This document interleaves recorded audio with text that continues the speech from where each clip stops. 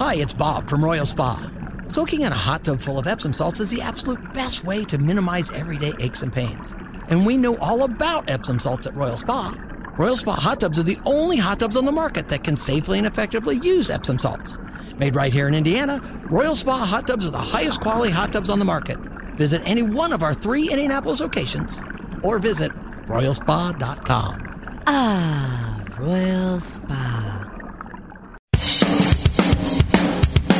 It's the wake-up call with KB and Andy on 93.5 and 107.5. The Fan. Indiana football has hired their new head coach. Days after parting ways with Tom Allen, the Hoosiers have got their guy. IU announcing they've hired Curt Cignetti as their new football coach. Yeah. Curt Cignetti out of James Madison, 62 years old, said he wants to coach for another 13 years. Yep. So we got a long-term investment here in Indiana and Bloomington. Go, Hoosiers. Looking right now, that smoke is now coming out of the chimney. It appears to be white. It is very much white. Indeed. And you can see the cheers. So then we have a new pope. We have a new pope, and you can hear the cheers. Man,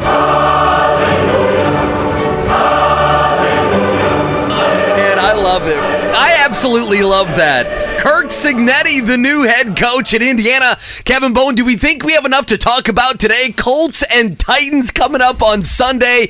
Indiana football with a new football coach. The Pacers last night, disastrous on defense. And then an homage to Will Levis today, who put mayonnaise in his coffee at SEC Media Days in leading up to the NFL draft. The Mayo, for the YouTube audience, has been purchased. It is here. It looks so bleeping horrific in that jar. And I am terrified. You guys have done this, and I have not done this. Good morning. How are we doing here on The Fan on this Friday? What is uglier, the weather outside to start this month of December, or knowing that thing's going to be plopped into some coffee here in about 90 minutes? But I got the good stuff. I did think of getting the stuff on the very bottom shelf that just says mayonnaise on a white label, and that's it. But I got the good stuff. Well, is that room temperature, too? It is. I love it. What I'm picturing is Mike Loxley being doused in the Duke's Mayo. And honestly, for Indiana fans, maybe they hope that Curt Cignetti one day would be doused in Mayo at the Mayo Bowl as Indiana tries for their first bowl win in eons.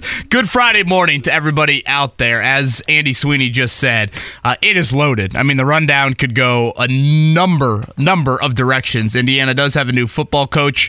The Pacers' fourth quarter was putrid last night. They made the Heat look like, I don't know, Loyola Marymount in their offensive ability there. A wild Thursday night football game. Colts-Titans coming up on Sunday. The opening of Big Ten play tonight. Big Ten Network, just settle in at 7 o'clock. You get Indiana and Purdue with a doubleheader there coming up tonight. And Butler with a really nice win at Hinkle Fieldhouse last night. A very entertaining game. I watched a lot of that game. As they win in overtime. So plenty to unpack from last night and obviously previewing this weekend. And you know, I kind of always forget, and maybe it's because, and, you know, shout out to Purdue. They obviously made it last year, but you almost forget, Andy, like, oh, yeah, we got a Big Ten championship inside of Lucas Oil Stadium tomorrow night. Granted, it's quite the spread between Michigan and Iowa in that one. I guess we are maybe the Mayo. Like, we're Iowa. What do you mean Michigan's we're Iowa? The coffee. Oh, yeah. And we're the Mayo today? Gotcha. Yeah, we're Would the that be Mayo fair? today. How bad is this, by the way, before we do this? Again, for people that don't remember, Will Levis did this back at Kentucky. He got a bunch of, Instagram likes and Twitter likes and TikTok likes and everything else. And so it became a thing. I don't know, did he do it leading up to the NFL draft, or was he like, okay, now I need to focus? He did it with his girlfriend, didn't he? Yeah, well, they're not together anymore, and there's the plop. So you, Jake, and Mark did this back in what? May? April? Did you do this in April? Right before the draft, yeah. Okay. Yeah, I mean, this was probably the week of the draft, maybe. Yeah, probably. I think it was the day of the draft. Was it the day of the draft? We did it. You waited all the way to the very last second. I was wondering why I was in the bathroom a little bit longer on that Thursday there in late April. I have my coffee, but the only thing I need to know before we dive into, second half, fourth quarter Pacers last night, we'll dive into that. Colts-Titans, a big one there in Nashville on Sunday. Now, I have my coffee. You do your coffee before you get to the studio. Correct. I do a little bit. I've got to make some. Understandable. I do a little bit before, but, I'm a fiend on this stuff, so I keep it going at least till about 8:30, 9 o'clock on the show. Do I need to ration some off? Is there coffee here? I've never made coffee at the Fan before. I have no idea what coffee making materials we even have. Mark, you whipped up a pot last time, right? Yeah, I'll do Are you that going again. that path again? I'm not ruining the cup of coffee I have. Yeah, so around 7:45, 8, maybe Mark will fire some up. Fire alarm will probably go off. We'll call the cops because we're putting mayo in our coffee on this Friday morning. The Pacers have 82 of these, Andy. Maybe 83, I guess, if they somehow get on a run in the in-season tournament. So I will put that just on the back burner for a second. Indiana theoretically only hires one football coach every couple of years. Curt Cignetti, James Madison, 62 years old, Andy Sweeney, he is a perennial winner. There is no debating that whatsoever. 13 seasons as a head coach in college football, 13 winning seasons. And don't look at the resume and think like 6-5, 7-4. I mean, this is multiple kind of, 10-win seasons, 11-win seasons. He is certainly that. You like, you don't like, you've got questions. Where are you at with the hire of Curt Cignetti? Well, so many people on this, and we talked about him yesterday. It's like everyone wants the full package of a coach at IU, and you're just not going to get it. And when, the announcement came out, I was listening to Jake Taquari and company, and Jake kind of said what I was thinking, that is, you're not going to get every box checked if you're an Indiana fan. Like, you're not going to get a guy who's probably super young. I know we talked about the age and everything else yesterday's in, 62, 63, that you're not going to get that and a guy that's a proven winner, right? If you go get a young guy and or a coordinator, you're going to get a guy that you don't know can win, can be a head coach, that can lead a program and everything else. And so, you look at him, how many more years is he going to be coaching? You look at him, he's won, but he has not won at the Big Ten level. He hasn't won at a Power 5 level, maybe even a Conference USA level. I like the hire. I don't listen. I know people immediately want to make a snap judgment. It's a home run hire. Well, KB, I'm not going to do that. I don't know if it's a home run hire. This guy seems more than competent. He has been an assistant coach under Saban and other big time coaches. He's been around and played at big time programs. He has led a team. If you're JMU, you're the big guy. Then you're the small guy going to the big pond. Are you not? I mean, that's exactly what he was. What I did like, and we'll play some of this sound coming up later on, whether it's with Pat McAfee or not, he has some cockiness to him. Yeah, he's got some energy. Yeah, he has some energy. He has some cockiness. He has some confidence. So I like that. Listen, on the surface, I like the hire. I'm not going to run and say he's going to start winning 8, 9, 10 games at Indiana or it's a home run hire or Dolson. He got the guy for the next decade in Bloomington. I tell you what it is. He is more solid than Tom Herman. Tom Herman was up and down, even though I like that. He's more experienced than the coordinators. And to me, this is just me, he gives me a little bit more hope than Paul Chryst. Does that make sense? So if we were looking at a Paul Chryst type guy, I like this hire more than that. Let's see what happens. But all in all, I think if you're an Indiana football fan, it's not a bad day, was it? I thought he won the first sentence of his opening statement. And, these are December 1st wins. Let me be clear. Actions will speak much louder coming up in September. But the first words of his opening statement released by Indiana yesterday. By the way, press conference coming this afternoon for Curt Cignetti, 2:30 p.m. down in Bloomington. But his opening statement was this: I'm excited to lead this program forward and change the culture, mindset, and expectation level of Hoosier football. Yeah. I mean, that sums up everything you need to know about where Indiana football is an acknowledgement of where you are. I'm not sure you could find a resume, 119-35, Andy. That's the win-loss record of him. That is more of a contrast than what he's walking into. I mean, honestly, the reverse of Indiana football is probably very similar to that record over the last kind of dozen years, if you want to look at it. I also had to laugh yesterday. I was scrolling through Twitter, and I saw an Indiana fan tweet out. I would have talked myself into the coach no matter who it was because it's fun to hope. And I think there is a lot of truth in that statement as well. Now, what do you like? Again, he's 1-1-1. I think if you look at his history, you talk about working for Nick Saban. He was the recruiting coordinator at Alabama specifically. I think that element is key. Now, that was over a decade ago, to be fair. I like that he has an offensive mind. That is where the background is, was a quarterback. Comes from a big coaching family. All of that. What you maybe don't like or what is an unknown, I'll repeat what I said yesterday. Find me, and this is a little bit of an ageist comment, and I don't know how else to express it without saying that, because, again, when you watch him or you see him or hear him speak, you don't think 62 years old. At least I don't. But, Andy, find me 62-year-old head coaches that have taken on a rebuild at a Power 5 level, and it's been successful. I can't really find any. So that, I think, is a question that you would have. The other question is, how big of a jump is he making? Is coaching football just coaching football? Or is this a guy going from CYO to the top of college football? Well, how big, what is life? Did James Madison deal with NIL? Well, building Indiana's football NIL is his number one task. Probably getting a quarterback and doing those sorts of things. By the way, did you hear his 10-second hello to the Indiana fan base? Play this, Mark. This is Cignetti yesterday on his Twitter account. Hoosier Nation, Curt Cignetti here, Coach Sig. I'm excited to get going. I'm all in.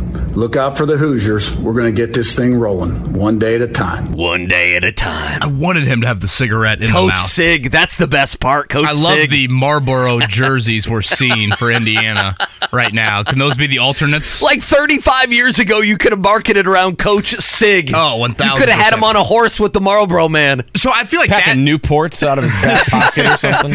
I feel like that question, though, Andy, of how big of a jump is this? That's fair. It's fair. But it's kind of unknown. Again, someone would counter and say, building a program at any level is just like building a program, and coaching football is coaching football, et cetera, et cetera. But I think that's a little naive not to act like the Big Ten is just some ho-hum conference. I mean, if you look at the rankings right now, with Oregon and Washington coming into the fold, you got 4 of the top 6, no, it's you a loaded got 5 of the conference. top 10. So that's a question I have is he in the shallow end and now he's jumping into the ocean? That is, I think, a question to be had with that. But think about this, KB. You were always going to get that question unless it was... But would you have gotten that with Paul Chryst? No. Paul Chryst would have been the one. Tom Herman? Not really. Yeah, but Tom Herman did fail miserably at Texas. Now, he was in the midst where coaches were... miserably accurate to describe Texas. Were churning through. We had to think around that time. Until they got Sark, Texas was churning through coaches, right? And so that was becoming one of those jobs almost where it's like, well, if you go to Texas, almost like A&M now. A little bit. I think you were always going to get that. Like, if there was a coordinator that was hired, it's can he run his own program? Is he going to be able to be an actual head coach? It's different being being the assistant head coach or whatever. Mike Hart. What was Mike Hart? Running backs or offensive coordinator, defensive coordinator. I guess my thing is I'm giving this hire the benefit of the doubt, but what I'm doing is I'm not overdoing it. Does that make sense? Like, I'm not acting like it's this is a home run hire. They got their guy and everything else. Build the statue next to night. I am cautiously optimistic that they have a guy that can run a program. And when you talk about rebuilding Indiana, I mean, I hate saying this, but this is where they are. You have mentioned this. Go be at least like a Maryland. Right. You are drowning right now. Just float. Just float. I'm not asking you to be Michael Phelps. Get to 7 wins. Just float. Get to the Duke Mayo Bowl. Sure. Get to something. Hell, I'll take. What is the Motor City still around? I'll take that bowl game. Just get to the Tuesday night bowl game on December 19th to get things started here. Jennifer chimes in, goes, should Cignetti coach in JMU's bowl game? He is. He said he was.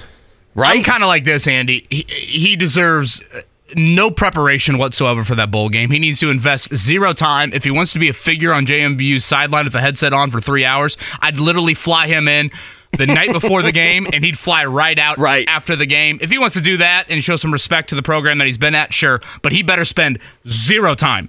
Because right now, your time is Donovan McCauley, get back here. Right. All 5 starting offensive linemen, try and get back here. Transfer portals next week. Try and get back here.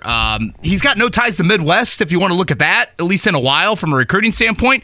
You've got to make sure that you do that as well. No, it's okay. We have our we have our ESPN. The ESPN clocks are still on, I believe. A world? Yeah, I believe the computers have taken over. See, I know what's happened. Is that the robot that did my hair a couple weeks ago? I know what's happened. Mark Dighton's going to have to alert someone, and I don't know. Here's what's happened. Last Friday, where were we, KB? We were at home, right? You were in bed. You were taking care of the State kids. Finals. Whatever Whatever you were doing. So ESPN Radio was on. So the ESPN Radio grid is still on in the computer system for this Football Friday for us. Do we need to hack in this? Someone's going to have to. I don't know the protocols. Emails are out. Well, I don't know the protocols in the a fan. way, I guess the start of that show, or this show, I should say, was like the Pacers' first 3 quarters, and that right there was like the 4th quarter. How worried are you? This defense is so bad, man. Like, the defense is so bad. Andy, it can't be this bad. Miami scores 142 last night. Yeah, they average 110. They had not scored more than 129 in a game all season. 142. Bam Adebayo doesn't play the second half. He doesn't even play. Yeah. I mean, that's the thing. It's like when Butler's off the floor there, late third to start the 4th, and they expand it without Bam, without Butler. You imagine if you told the Pacers take away Halliburton for 5 minutes and whoever is the sidekick, which is probably a question as well. Again, who is that sidekick for you right now? I thought the Pacers got punked in the 4th quarter. I mean, I was really pleased with the effort through 3 quarters. Like, okay, this is what you want to see from response on the road, et cetera, et cetera. And then that 4th quarter, just absolutely awful. And I tweeted last night, with the in-season tournament next week, what we know is this. You've got the home game with Boston on Monday. No matter what happens Monday, if you win, you go to Vegas. If you lose, you're going to go on the road for that second game. It'll either be in Milwaukee or in New York. Yeah, good team. What that means is this, Andy. That game on Monday against the best team in the NBA, the Boston Celtics, that is your only home game between now and December 18th. We're going to learn a whole lot about Rick Carlisle and his bunch here in the first couple of weeks of December. I think it's the first major gut check, look in the mirror moment for multiple weeks coming up here for the Pacers. 142-132. They lose to Miami last night, and we'll get to a lot of that here on today's show. And we have to get our picks to the Colts. I mean, it's such a big game on Sunday. I think with we everything could disagree happening on this one. Oh, okay. You don't think it's a big game on Sunday? No. They're all big games on Sunday. I mean, obviously. with our picks. Oh, okay, nice. I think you think you know which way I'm going? Maybe I was premature with that. Now remember, I picked the Titans last time around. I'll be honest with you. Maybe the mail sparked something different. Maybe I have absolutely no idea what I'm picking. When we get to our picks right now, I don't know who I'm taking. And by the way, we did get an announcement yesterday. I think we're kind of hinting at this with you guys, but Colts-Steelers is now going to be 4:30 on Saturday, December 16th. And I listed it yesterday on Twitter. That is quite the day in the state of Indiana. You've got Kansas and Indiana at Assembly Hall at noon or 12:30, one of the two, on that Saturday. And then I honestly feel bad that Purdue and Arizona don't get the standalone time slot. That's 1 versus 2 over at Gainbridge Fieldhouse at 4:30 as well. NFL says we don't care. Colts and Steelers at 4:30 that same day over at Lucas Oil Stadium. Mark, is it safe to break? I'm a little nervous. I've been told it's fixed now. Okay. It's literally knowing that system. It's about 2 clicks of a mouse can fix the entire thing. Good night at Hinkle last night, and a big college basketball night as the Big Ten season gets underway. We'll touch on all of it here on this rainy Friday morning to start the month of December. Thanks for spending it with us. It is the Wake Up Call of KB and Andy on 93.5, 107.5 The Fan. The Morning Checkdown. Omaha! On 93.5 and 107.5 The Fan. All right, worth breaking down the rest of our show here. Bennett Conlin going to join us from JMU Sports News. He'll join us coming up here in about 15 minutes. Greg Rakestraw, 8 o'clock. Matt Taylor, voice of the Indianapolis Colts, will join us at 9 o'clock. Let's start with the Pacers. Last night, rough 4th quarter. Really rough second half. 142-132. Your final there in Miami. Rick Carlisle, postgame. We got to play better. We got to play better. It's a 48-minute game. It's not a 36-minute game. If it was a 36-minute game, there'd be a lot of teams with better records, But we'll look at it. There's no excuses. No excuses. I do know there were a lot of small defensive mistakes that lead to baskets for them, and that kills momentum. It takes us out of transition, and so these are things we got to shore up as well. Andy, I remember saying to you about a week ago, am I just resigned to the fact that the Pacers are going to have to outscore? Like, they're going to be terrible on defense. They can't even get to bad. It's just going to be, you've got to get to 140 before the opponent. Like, I mean, we're now almost 20 games into the season. That's a fourth of the way through. It's almost like I'm there. I just don't see where it's going to get better. And to add to it last night, no Bam Adebayo in the second half. That's a key loss for Miami. And yet you squandered, I thought, a really good first three quarters throughout. So, again, they'll stay in Miami. God, boy, pray for them tonight in Miami. Tomorrow night is an 8 o'clock tip there in South Beach before they come back for that quarterfinal game against Boston on Monday. Every Pacers game reminds me of an all-star game. It's high scoring and no defense. Boy, you're not wrong. So you're really true. not wrong. All right, Colts' final practice of the week is today. Juju Brents remains out, so that's looking at a fifth straight game miss, which is a bummer in the short term and the long term. Plus, I think back to DeAndre Hopkins in week 5. I know Hopkins hasn't been great with Will Levis, but still, that is of concern. It's a 1-point spread. The Colts favored over the Titans. Did see Levis was a full participant yesterday in Tennessee's practice, so I know we had some questions on that end. But obviously a big one coming up here on Sunday afternoon. And last night, guys, that was a highly entertaining Thursday night football game. For the 5th time in NFL history, you had a game in which neither team punted the football. The Cowboys scored the final 14 points of the game.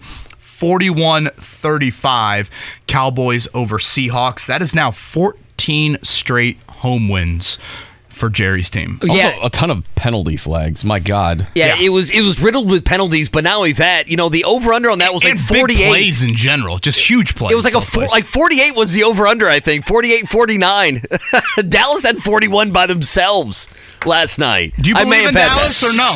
That's my Super Bowl team. Come on now. I know. Well, you're going to make me pick one of my most hated rivals. I mean, they're okay. They've got the Eagles next week. I know they do. Just okay. Philly's beat up. No, I mean, they're a pretty good straight team. Home wins, and they're just okay. If they Settle down just a little bit. Yeah, thank you. Settle down. The playoffs are a different thing. Dak will get in those playoffs and he'll melt like he always does. And they won't be at home in the playoffs unless they upset Philly. They were in many other week. divisions. They'd be leading, but Philly's that good. Let's go to college basketball real quick. Obviously, tonight we had the doubleheader. You mentioned get in front of the TV. Big Ten Network, Indiana, Maryland, 7 o'clock. Purdue on the road at Northwestern. And then last night at Hinkle, good game as Butler moves to 6-2 on the year. Overtime winners 103. It's a highly entertaining game. Big game. Here's Thad Matta post game. Big win for our program. There's no doubt about that, because I think all the work that these guys have put in, not only as a team but individually, to see them get that type of win in this type of environment. Hinkle was rocking tonight, and proud of these guys. Yeah, I thought Thad handled the end of regulation really well. Texas Tech's possession wasn't really going anywhere. Then all of a sudden, boom, they get a layup to force it into overtime, and he is yelling 5 minutes, 5 more minutes, doing the whole clapping and everything, and his team responded to that really, really well in overtime. So Butler's got a few nice wins on the resume early in the year, which resume and Butler is not something we've said in recent years. So Thad Matta, good work here in year 2. By the way, for tonight, Purdue is a 7.5-point favorite at Northwestern. Remember, this was one of the few losses last year for Purdue. Boo Boo, he had a big night last year in this home game for Northwestern. Indiana, a 2.5-point favorite. Xavier Johnson sounds a bit iffy for tonight as he dealt with that foot injury in their last game out against Harvard. I feel like that covers. Yeah, I didn't see Maryland's 4-3 on the year. Wow, what a rough start for them. Jordan Geronimo, Yikes. former Hoosier, in their starting lineup. And again, college football this weekend over at Lucas Oil Stadium tomorrow night. It will be the Wolverines of Michigan. Coach Harbaugh, back in the stadium, he's in the Ring of Honor. That's our guy. 22.5-point favorite. That is a large one against Iowa. It is wild that 10-2 Iowa is a 3-touchdown underdog. And it's wild that they're 10 wins and they scored 9 points a game. So true. You got any upsets here? Are you surprised by tonight? How about tonight? Oh, tonight's such a big game. On our airwaves. Oh, it's such a big game. Undefeated Washington against one-loss Oregon. Washington gave Oregon, in a great game earlier this year, that one loss. Oregon, with the one loss, is favored by 10. Yeah, and if Oregon wins, they're in. I mean, that would be rough, but this is such a big game. The SEC is going to be watching this game. The ACC and Florida State, they're going to be watching this game. By the way, the Florida State line is down to 1.5. There are strong rumors out there that Florida State could be down to their third-string quarterback in this game. So what I think is going to happen here, I think Louisville beats Florida State. I think Louisville is going to beat Florida State, and the committee is hoping that happens so they don't have to put Florida State in, so they can put a second SEC team in, or end up having to put Texas in if Texas can win the Big 12. It's going to be a fun Saturday. Speaking of college football, on the other side, Bennett Conlin, he works for JMU Sports, has covered Curt Cignetti. We'll get a little bit more insight into him, and looking ahead to Colts and Titans coming up on Sunday afternoon. Thanks for starting off this month of December with us. It is the Wake Up Call. KB and Andy.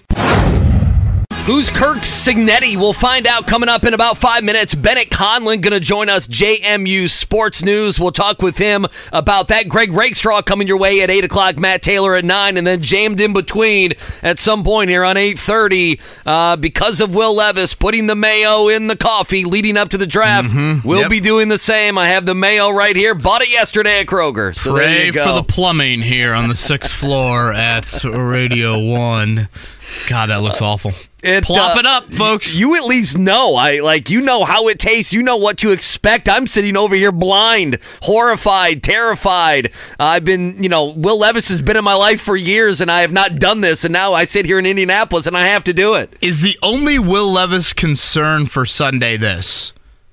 Got a big arm. We all saw it, a month ago in his debut? I mean, put up, huge numbers against the Falcons. That's really been the only game he's put up notable numbers.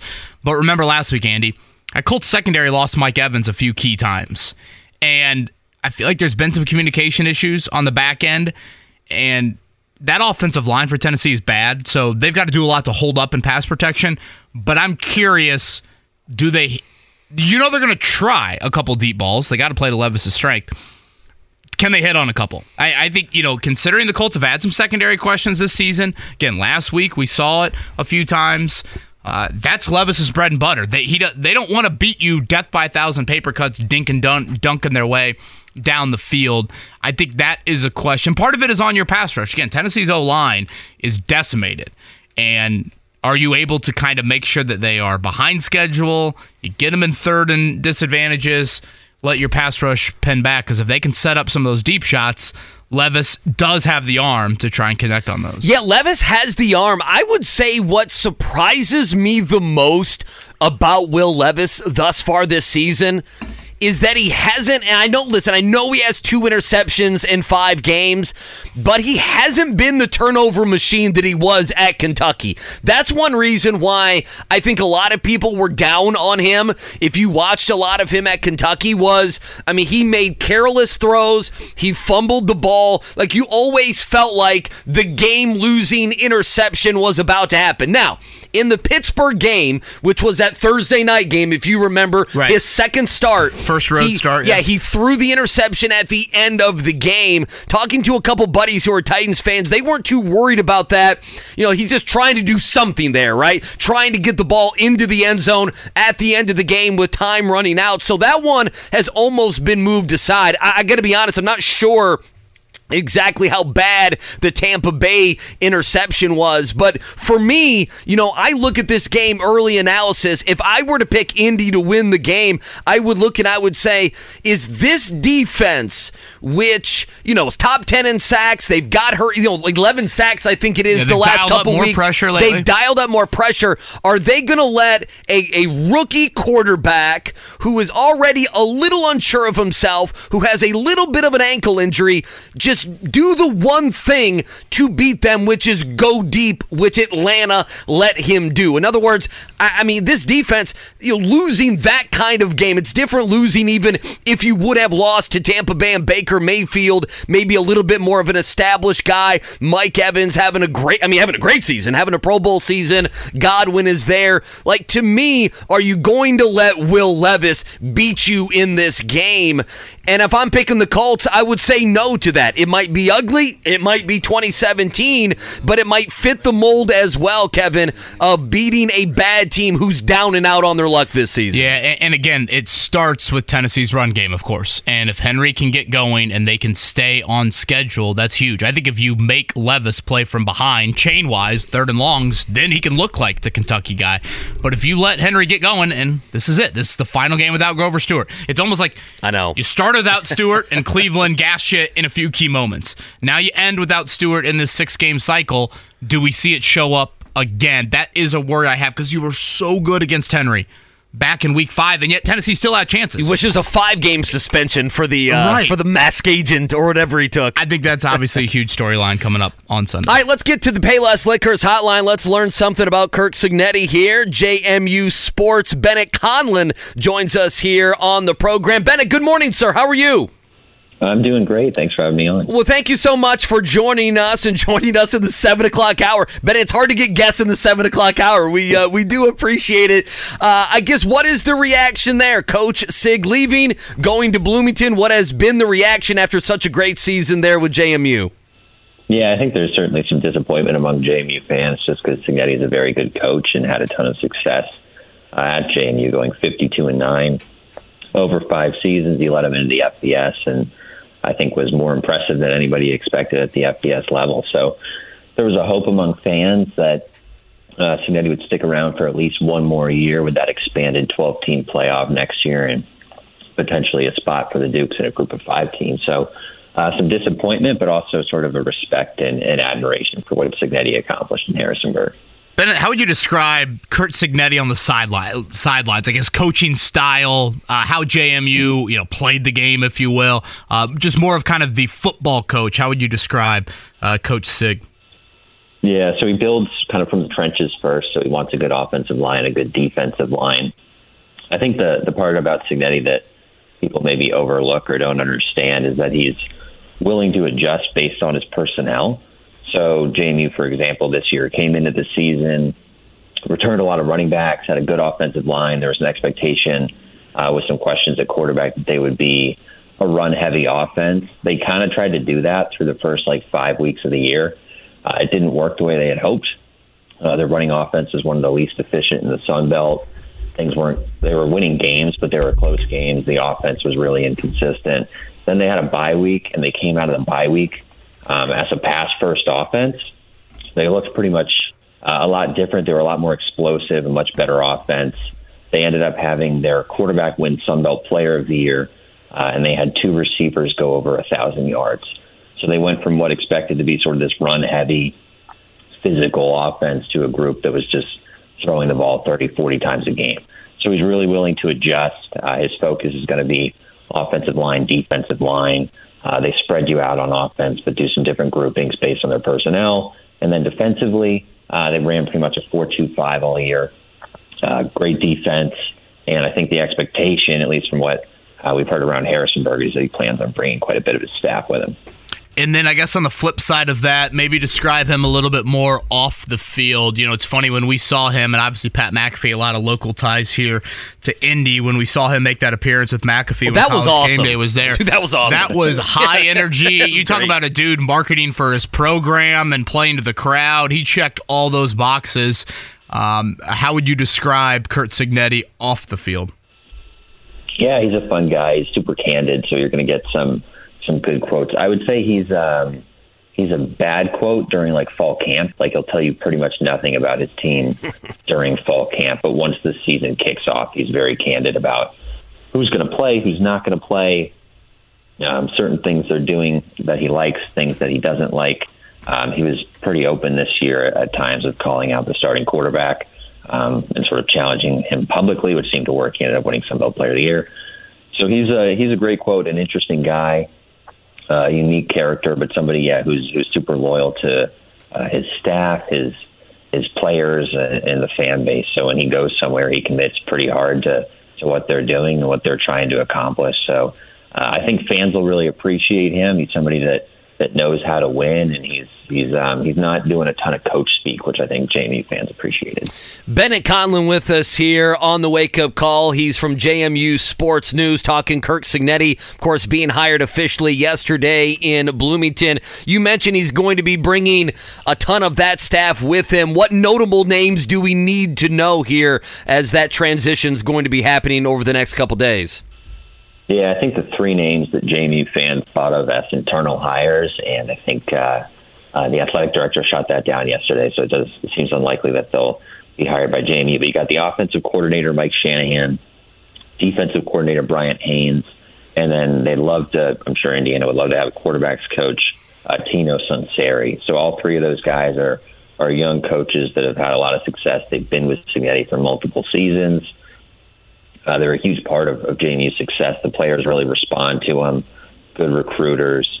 I think they're all really well in sync in terms of understanding what Cignetti wants, why they want to do it, but then also having a willingness to share their own ideas and change scheme throughout the season as needed based on their personnel. So if you're an Indiana fan, you're able to get Shanahan and Haynes as your coordinators, I think you're probably overjoyed. So that seems like it's certainly a realistic possibility at this point. And I think Indiana fans should be pretty excited if that's your sort of the bulk of the staff. The south side of Indianapolis curious if Roncalli legend Patrick Kuntz, the defensive line coach, will be making the trip back here. Absolute legend, Mr. Kuntz there. Okay, Bennett, last one for me. And again, Bennett Conlon, co-founder of JMU Sports, joining us here on the Payless Liquors Hotline. We're getting to know Curt Cignetti a little bit more. Curt Cignetti, by the way, will be on with JMV coming up at 5:30 today. How much of a rebuild, because on paper it doesn't look like there was much at all, I guess how much of a rebuild was JMU when he took over? Or it might be a dumb question because I'm like, wait, weren't they just in the national title a couple of years before he took over? Yeah, so not much of a rebuild there. I think his other stops, IUP and Elon, were really impressive. The Elon one, they played in the same conference this CAA as JMU did when they were both at the FCS level. Elon was not a very good team. They were not used to winning, not expecting to win. He made them good immediately. 8-4 his first year. 6-5 his second year is super misleading. They started the year extremely strong, and their starting quarterback got hurt, and they had I think their starting running back also got hurt. So they were 8-4 his first year there, 6-5 his second year. They were a much better team than that 6-5 record suggests. I think that was the year. That was the year they beat an undefeated JMU. JMU fans were talking about their team like they might have a historically great team through 5 weeks. Elon came to Harrisonburg and upset them. I think JMU was like a 35-point favorite. So, wow. Cignetti's a really good coach. He's turned a couple places around that weren't winning a lot of football games. JMU wasn't one of those, but he sort of came in and immediately took the Dukes from a winning program, maintained that.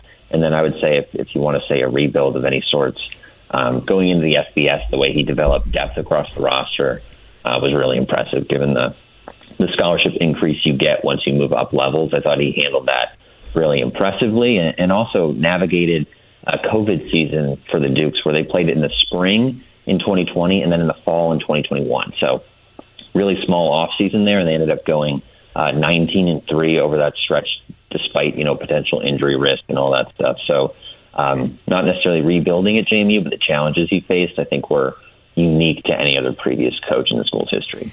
All the reports, Bennett, and Bennett Conlon with us, we're talking JMU as obviously Curt Cignetti goes to Bloomington. All the reports have Coach Sig going, and by the way, I love that. That's what I'm calling him, Coach Sig. Have him coaching the bowl game. Around here, I'm not sure exactly how to take that. He's got a big rebuild here in Bloomington. Was that important to him or the school? How did that go down, do you think? Yeah, that's a good question. The school, based on the athletic director, seemed like it was relatively important to JMU to have him coach that. I imagine Cignetti, part of him wanted to finish out the season with the Dukes just because they've had such a special year. He's shown in the past that he's pretty good at juggling multiple responsibilities. So I think coaching a team for a bowl, it sounded like what he was saying to local media sort of before he left for Indiana as well, is that he would have been recruiting focused at JMU regardless. During this time where they pretty much have their practice schedule, they do that. They watch a little bit of film, but there's, especially early on, there's not a time because they don't even know their bowl opponent yet. So I think he'll be able to juggle that pretty reasonably, where I think he'll be excited to have one last game on the sidelines and I'm sure his primary focus during the next 2 weeks is going to be recruiting for Indiana, would be my expectation. Bennett, appreciate the insight on Curt Cignetti. I know it's probably been a busy 24-hour period for you, so thanks for waking up with us on this Friday morning, and have a great weekend, man. Of course. Thanks for having me on. Bennett Conlin, JMU Sports, right there on the Payless Liquors hotline. Again, Curt Cignetti going to come up with a JMV later today. Press conference at 2:30 from Bloomington. I believe that'll be streamed live on the various IU social channels. If you look at it, Andy, I find it interesting. Purdue and Indiana make a coaching hire each of those programs in the last 12 months.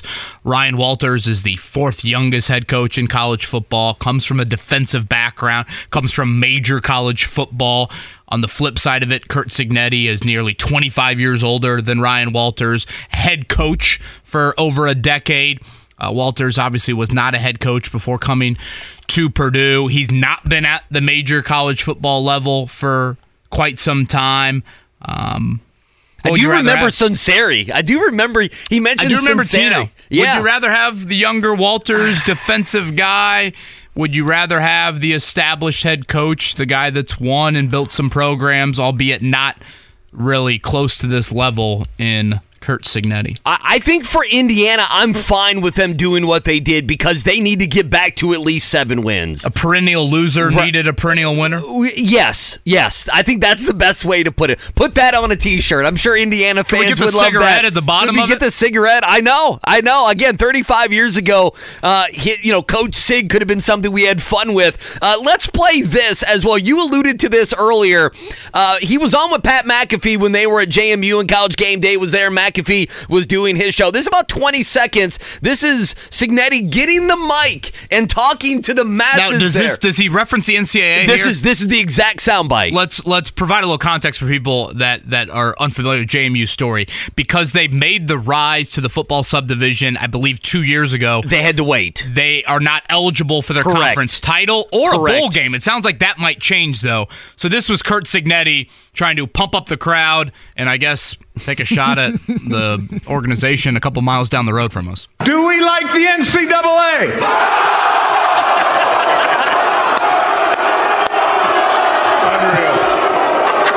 Unreal. Do we like Pat? Nice. Maestro. Do we love the Dukes? Do we love the Hoosiers? That's He's referring to Duke's Mayo. I was going to say, was he saying the Mayo right there, there. or was that the Exactly James Madison nickname? Yeah, again, when I saw that, I like Andy, that. And I started to look more into Curt Cignetti, I'm like, wait, that dude's 62? I like it. I mean, he's one of the older college football head coaches. I'm like, first off, he doesn't look 62, and his energy level is certainly not that at all. So, again, Curt Cignetti today will be making a little bit of the rounds. We're hoping to have him on the show at some point next week. All right, coming up at 8 o'clock, lot to cover with Greg Rakestraw. Again, we'll continue to get you set for Big Ten openers tonight for Indiana and Purdue. Those will be on Big Ten Network at 7 and 9 o'clock. Butler with a big win last night and an ugly, ugly fourth quarter for the Pacers down in South Beach. The Tyrese Halliburton stat line, I'll leave you with this, and Adrian Wojnarowski tweeted this out late last night. Tyrese Halliburton last night, Andy, had a career-high 44. Halliburton for the month of November, he averaged 28 points and 11 assists. He also shot 53% from the floor, 47% from three. Woj tweeted, in the history of the NBA, guys to average at least 25 and 10, that's 10 assists, in a month, and at least shoot 50% and 40%. Again, Halliburton was 47, but 50% from the floor, 40% from three. Halliburton joins a list that has 2 names on it in the history of the NBA. Ooh, I love these. Okay, who are the 2 names? I did not see this tweet. Michael Jordan. Okay, he's pretty good. And LeBron James. Okay, there he goes. He's pretty good. How good is Tyrese Halliburton? Well, I mean, that's one of the things. And how much of a shame is it that we're talking about a 9-8 basketball team? That's what scared me is he cannot play better basketball, and they're 9-8 on the season. I mean, he's been great. LeBron did it twice. MJ did it once. Halliburton did it in November. Insane wants to make you cheer and cry at the same time. We'll do all those emotions with Greg Rakestraw now. All right, Greg Rakestraw going to join us here in just a second. Voice of the Colts, Matt Taylor, will join us his normal Friday 9 o'clock slot with us. We'll give you our picks. I'm not sure if that matters. Although I was right last week, we'll give you our picks of the Colts and Titans. And then Mark Dighton's going to be leaving the studio here, and he will be putting on a pot of coffee, and we will be doing sports radio hijinks coming up at about 8:30. We will be putting the Will Levis mayonnaise in the coffee, something Levis made popular at Kentucky and then leading up to the NFL draft. You think Rake has ever done that? That'll be a lot of fun. Well, let's get him going. Rake, have you ever put the mayo in the coffee? You want to do that? You want to come by? No. I am a mayo connoisseur. I am a coffee connoisseur. I am not crossing the streams. That sounds utterly disgusting. Yeah, I'm fearful. I know Mark and KB, they've done this. I have not done this, even though I followed and watched every snap that Levis took there I've heard at it tastes Kentucky. a lot better the second time around. Is that what you hear? Uh-huh. Well, we'll see. What's your favorite mayonnaise then? We have Duke's Mayo. That's what we're going to roll with here in about 25 minutes. You know, it's kind of like Office Space. I celebrate the entire catalog, Andy. That's fantastic. Well, let me start here in Greg Rakestraw on the Payless Liquors hotline. Curt Cignetti gets hired. Press conference today at around 2:30. He's going to be on with JMV at about 5:30. I thought Kevin said it best. The perennial winner for the perennial loser taking over there in Bloomington. I don't know how much you know of him. What do you make of the hire? I think it's the best hire you can make. Is it going to lead to success? I have no idea, because there have been a lot of talented people, and it has been rare that someone has won consistently at IU. You know, Bill Mallory has the longest stretch of success. You've got John Pont that has that comet of 1967. You've got Bo McMillan during World War II, when Indiana was a good football team for a good chunk of the 40s. You know, you can't ignore what Tom did for back-to-back years in 19 and 20. What we thought Terry Hepner was trending towards doing in Bloomington. But there have been a lot of talented football minds that have not won in B-Town. Good news, bad news is that the way you play the game in terms of recruiting, facilities, etc., has now completely changed. You also have never had a Big Ten like this one that spans the entire country and has 18 teams. And so I think of the available candidates, Cignetti's resume is as good as anybody. I think it's the best hire that Scott Dolson could make. It's going to lead to success. I have no earthly idea. I have decades of evidence that tell me it probably won't. Rake's probably an unfair question, but I find it interesting. The last 12 months, you've seen very different hires from Purdue and Indiana. Purdue hires one of the youngest head coaches in college football, a first-time head coach, a heavy defensive background, has been at this major college football level, though, throughout his coaching career.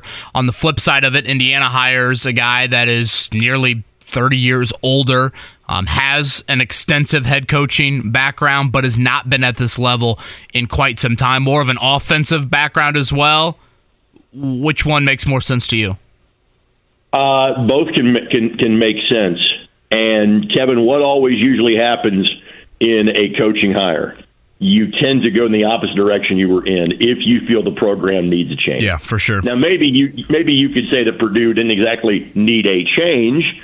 Not from a record standpoint. I think some of the folks behind the scenes were relieved that Jeff Brom was moving on, at least just from a personality standpoint, and not with the record on the field. That was solid, more years than not.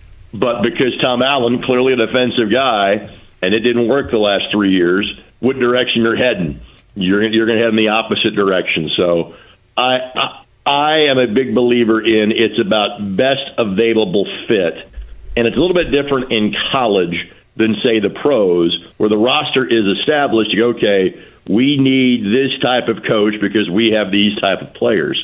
Well, these days, more so than ever before, it is a blank canvas. You want to start your team over? Fine. Everybody out. Let's all jump in the portal. Let's see who we can bring in. And so really it's about, who do you think the best fit is? Mike Babinski thought that going with a younger coach who was just across the state line, who had Big Ten experience, felt that was the way to go for the program. We can't say that it was the wrong fit after the first year, 4-8. Jury is still out. Many people felt you wanted to get a guy that knew about being a head coach, that has had a track record of success, that leaned towards being an offensive guy. He checked all those boxes for IU. I think both of them can work out, and I think really it's about whatever you feel is the best fit for your program at that time. Greg Rakestraw with us here on the Payless Liquors hotline. You're going to be on that post game with the Colts and Titans, and we're going to be talking about that game a lot here the second half of the show. You know, you look at the first time around, so much has changed from the 23-16 win the Colts had earlier in Lucas Oil. Of course, the game Anthony Richardson was injured. What do the Colts need to do for you, Rake, to have a positive, happy post game show on Sunday? Their formula for success is amazingly simple. Win the turnover battle, win the game. Obviously, when you are taking on the Tennessee Titans, goals 1 through 78, stop the guy wearing number 22. Easier said than done in total, especially the case without Grover Stewart. Last game that Grover will miss, his absence we felt dramatically. I'm sure you guys have touched on this. I'm not sure at the NFL level I have seen a team that is as Jekyll and Hyde at home and the road as the Tennessee Titans. 4-1 at home, 0-6 on the road. That is a somewhat baffling stat, to be honest. We talk about home field advantage; it's never usually that pronounced. It seemingly is for that team, and so it's going to be a lot of bend but not break because again, the Colts have given you 5 games worth of can't really stop the run without Grover Stewart on the field. You know that's what Tennessee does well. Will Levis will not be asked to pass the football a lot. But if you can force him into making mistakes, and if this team can make fewer mistakes than the Titans, again, 11 games of evidence now have shown, Colts in the turnover battle, they're probably going to win the game. And so to me, we can all say, hey, stop Derrick Henry. Colts aren't going to do that. They're just not. But can they win the turnover battle against a rookie quarterback? Yeah, I think they can. And if they do that, they can get to 7-5. Okay, Greg Rakestraw is with us here, ISC Sports Network. Greg, if you don't mind, can we go back to last weekend in the IHSAA state finals? Do we have any numbers yet on how things looked from a streaming-only standpoint here in 2023? Not that have been shared with me at this point, so unfortunately I don't have an answer for you on that question. Okay, well, hopefully we'll get one at some point. Shifting gears then, basketball-wise, obviously historic season last year for the Giants of Ben Davis. We saw a couple big transfers here locally, and Jalen Harrelson and Kanan Catchings. Certainly the Flory Badunga storyline is one to watch this year at Kokomo. What is on your high school basketball mind as we now kind of shift towards that? It is shootout/event season. So, for example, this Saturday is Sneakers for Santa shootout. We have that on ISC.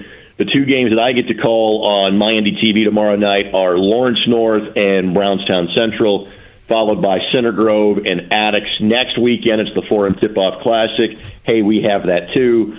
It's the Phil Cox Memorial Tournament in Kokomo. Obviously, anytime you can show Flory Badunga, you get a lot of eyeballs. We had their season opener against Westfield that Westfield won last Saturday. Hall of Fame Classic, Paul Logan Classic, etc. From a local standpoint, so far Brownsburg and Fishers have played well without their star players. How long can that translate? They both have really good coaches in Steve Lynch and Garrett Weiniger, so I think they can be successful. At what point does that talent drain, star player, etc., at what point does that give you fits in terms of the state tournament? We're 3 months away from that, so we'll cross that bridge when we get to it. I think Lawrence North, when fully healthy, might be the best team. They're not fully healthy just yet. It's kind of questionable if Stink Robinson's going to play in tomorrow night's game. He's kind of dealing with an injury, and Jared Good, one of their solid. I think it's named him by his dad's name. I'm spacing on the son's name. Anyway, did you say the one kid's name was Stink? Stink Robinson. Xavier Robinson is his name. Everybody calls him Stink. So what a great nickname. The only other Stink is Schlereth. To be nicknamed Stink since Mark Schlereth. Yeah, I was about to say the best one of the best one of this millennium, yes. That is awesome. I was about to say, Mark Schlereth is the only other stink I know in sports. I think Notre Dame's offered him. Now I want him more than ever. Most major college programs have offered him. He has started since day one. He is a junior. This is a group that has largely been together. What LN didn't have last year, a lot of were seniors in size, really just graduated 2 seniors. They found one in Brendan Miller, who as a freshman was playing on the JV until about January. Just started knocking down shots at the varsity level. So now they've got, if not the typical LN size, enough size, especially against a team like a Kokomo, et cetera, to do some damage. Ben Davis will be good once they get all their pieces assembled. Fishers beat them last week. Mark Zachary did not play. Ben Davis was scheduled to play 4 times before tomorrow when they play Fort Wayne for game number 5. They didn't play last Saturday because it was obviously opposite the 6A championship game. They're not playing tonight. Did not want to play a conference game without their full complement of players. All of their guys will have their practices in. Mark Zachary will make his season debut tomorrow when Ben Davis takes on Wayne at 4:45 at Brownsburg High School, which can be seen for free at iscsportsnetwork.com. Rake, it's something that Scotty Johnston, our great statistician, among other things, confirmed earlier this week, and it's a bit astonishing. We have not had a mid-major in the NCAA men's basketball tournament from the state of Indiana since Valpo in 2015. If I'm looking at these records correctly right now, we've got Indiana State at 6-1, Evansville at 6-1, Ball State and Michael, and these are all pretty, young coaches in terms of how they've been or how long they've been at these respective programs. Ball State and Michael Lewis at 5-2. Do we feel like, obviously, Indiana State and Evansville are in a loaded Missouri Valley. The MAC is a good mid-major conference as well. Do we feel like there's some potential for Purdue, and we'll see if anybody else from the state challenges for an NCAA tournament bid? I do. I think Indiana State now, again, the Valley is not Wichita State Creighton days, but I think of the one bid leagues, it's about as good as you're going to find. And so Indiana State was predicted to finish 4th. Evansville was predicted to finish 11th. Now, that can obviously be off. Evansville lost their conference opener at Missouri State earlier this week. Indiana State crushed Illinois State when they played wherever they opened. Southern Illinois, in terms of their conference opener back on Tuesday. Indiana State, I think, is going to be really good at that level. But let's face it, for as good as I think they are, they still have to win 3 games in 3 days in Arch Madness the first weekend in March. It's just the nature of what it is. Same can be said for Ball State. I would put Purdue-Fort Wayne. Purdue-Fort Wayne has been really impressive so far. Can't place how they did in the Horizon League Open play on Wednesday, and off the top of my head, I don't know if the Dons won that one or not. But Purdue-Fort Wayne won at DePaul. Again, worst team in the Big East. Still a great win for anybody in the Horizon League. And that team is completely new. That was one of the oldest teams in college basketball last year. I think the average years of starting experience of their starting 5 last year was about 4.5 years in college. So they've completely changed over their team, but John Kaufman's done a pretty good job of restocking that quickly. So I would say of the mid-majors, Indiana State 1, maybe Ball State 2, Purdue-Fort Wayne 3 in terms of chances to nab an at-large berth in the NCAA tournament. An automatic qualifier in the NCAA tournament this year. Right, great stuff. Nice run in Indy yesterday, and we'll be listening coming up Sunday for the post-game show between Colts and Titans. You got it. What time is Mayo going in the coffee on the show today? 15 minutes from now. The plop is in 15 minutes. Ugh. Okay, I'll be sure to be not listening to it at that time. Thank you, boys. Oh, come on, Rake. Unbelievable. Party pooper here in this holiday season. Greg Rakestraw. Oh, he goodness. Said, no discrimination on any Mayo out there. Mark, the coffee's being brewed? It's brewing, and it's actually a higher quality because we didn't have any up here, so I had to sneak down to WIBC and steal some. Oh, so nice. We've got some Starbucks going. Oh, wow. So we're going to ruin some good stuff. Living high down there. Yeah. I love how we had to sneak down to level 4 and get the good stuff. I like that. Inside radio. I was wondering where you were. We're going. Our studio is moving, so I think they're slowly transitioning everything 2 floors down. Moving within the building, to be clear. There's no coffee up here, so I had to go downstairs. We're not going to have the beautiful view anymore. We're going to be in a true radio cavern, right? I've called it the psychiatric ward because it's padded walls and no windows. Like I said, that's radio, baby. Again, on the college basketball front last night, that was highly entertaining at Hinkle. Great atmosphere for Thad Matta's bunch. The Blue Out, they beat Texas Tech in overtime. Jamil Telford, outstanding. DJ Davis. It's a lot of transfers for Butler. Posh Alexander, a triple-double. But they've had a nice start to this season. And then tonight, Andy, it doesn't happen very often in the college basketball Big Ten season that you get Indiana and Purdue backed right up against each other in back-to-back games. 7 o'clock from Bloomington. It'll be Indiana and Maryland.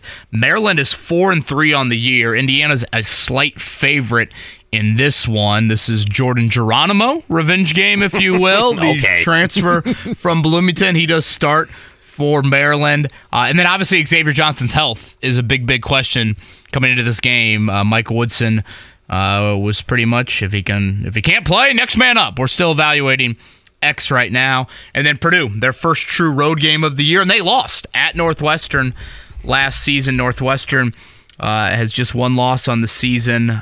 Purdue favored by 7.5 in this one. Am I wrong being cocky that I'm not worried about Purdue losing this game like they did last year? I'm not trying to put on... Any reason in particular for that? I just think Purdue's the best team in the country. I mean, they could have a bad night. I'm not saying that's going to be that they can't have an off night, that they're going to go and win every game. Do you not believe in the road of the Big Ten?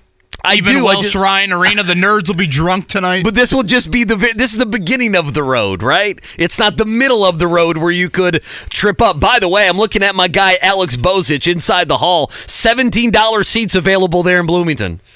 So if you got to get Coach Sig on the mic at some point tonight, right? Halftime, 100%. Press conference at 2:30. There's no doubt. No, he'll get the rowdy students going. Speaking of college basketball games, I meant to ask you this, and we'll get to the Colts here in just a second. Didn't we get the Brian Kelly family at a basketball game? Wasn't that where that quote came from? 100% was, right? You got to love the football coaches grabbing the mic at the basketball games. He's gonna grab the mic. He's gonna provide energy. I did see one drag of the dart before he walks out to midcourt. Is Kansas UConn this weekend? They are they not, I believe? I thought that was tonight, maybe. Okay, is it tonight? I need to look that up. Did you see... From Lawrence, correct? Yeah, it's from Lawrence. Did you happen to see that students all the way back on Monday were camping out in the arena for that game? I guess they were sleeping in their seats or they were rotating with friends. This is allowed?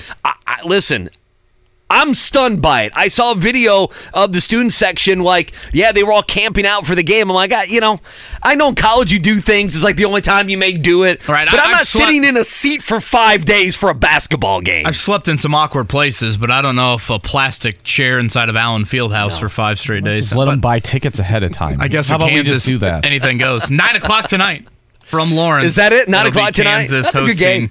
The defending national champs. It's a good game. Indiana slight favorite tonight, 2.5 points. And as we said, Purdue, 7.5 point underdog. Northwestern does have a 7-footer for what it's worth, but not a lot of size outside of that.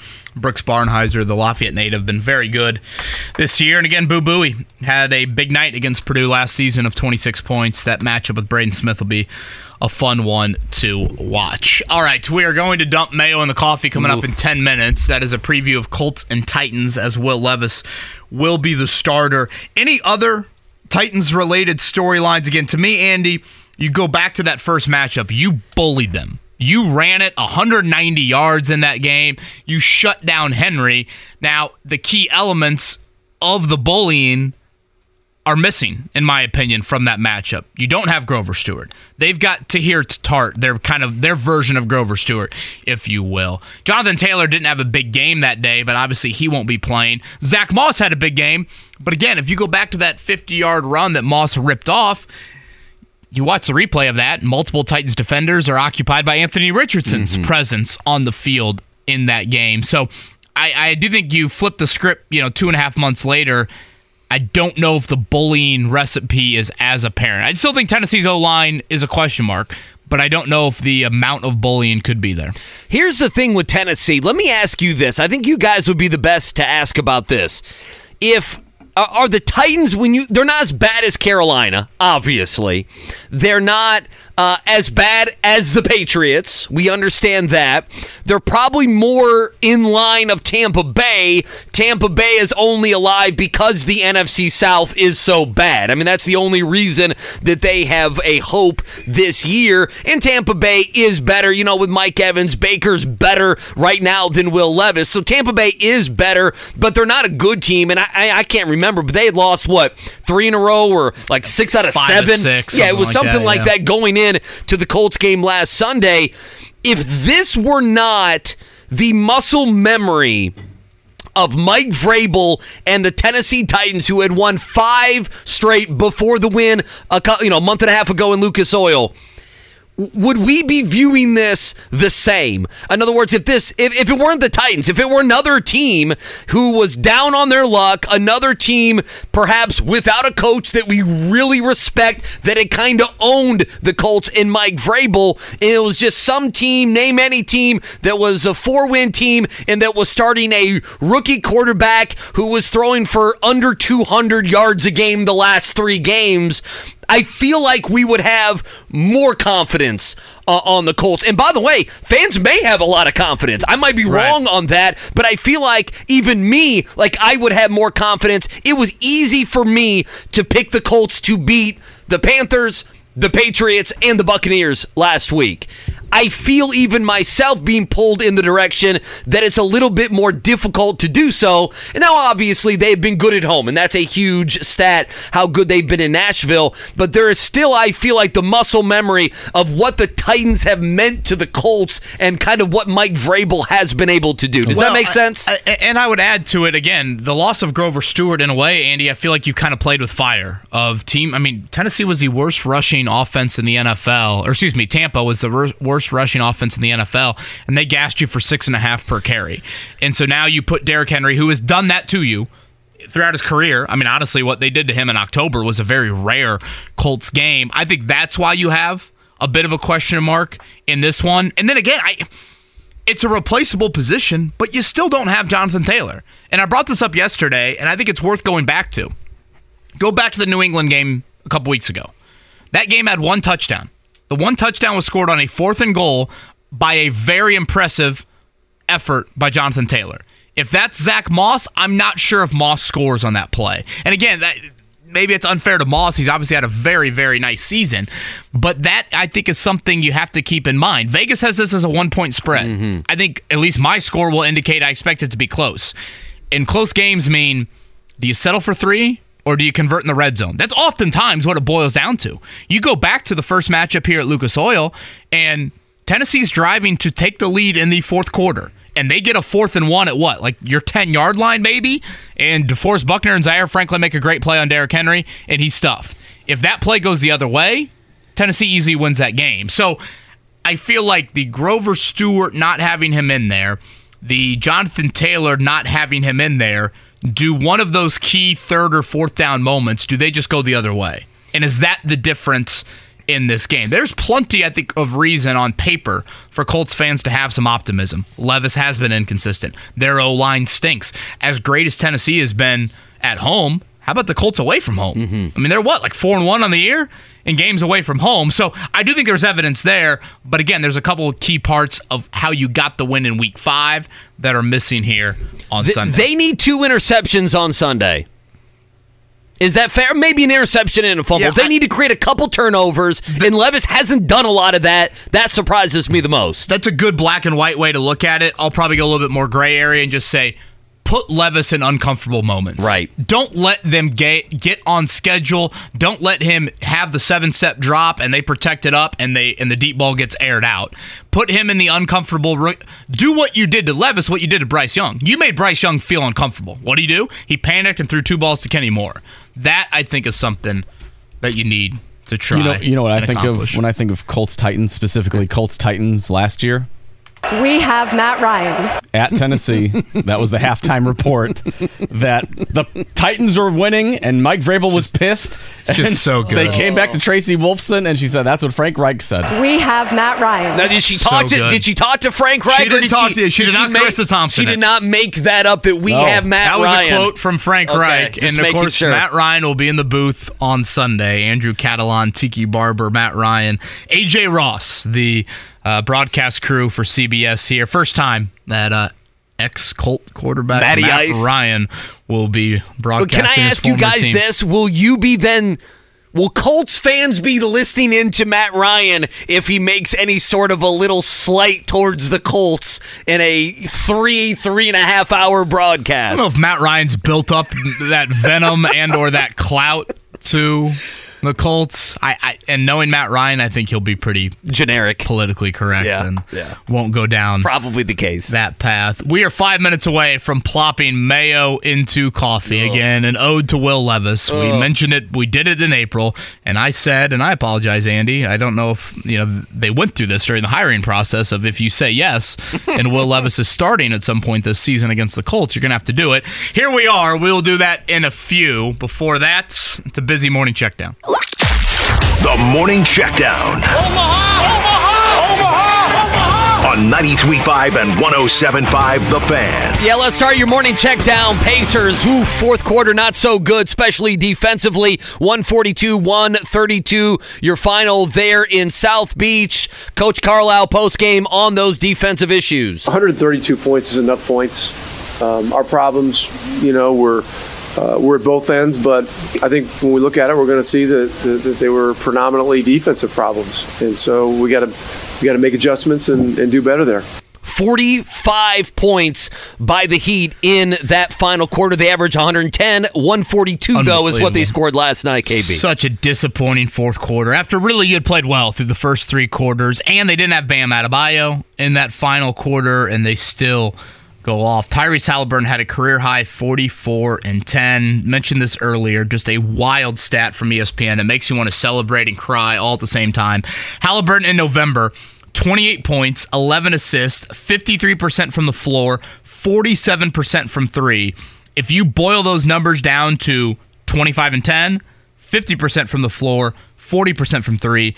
That has been done by two other players in the history of the National Basketball Association. Those two players would be Michael Jordan and LeBron James. Which one's better? Find out next on First Take. Oh my God. That's a summer debate. Dumping mayo down my jugular right now. You say it's summer. They might be doing it today, Mark. Maybe. And Mark, you did mention this. Stephen Rails buying a minority stake in the Pacers up to 20% now in ownership. Stephen Rails is a DePaul grad. That would be Greencastle DePaul, 72 years old.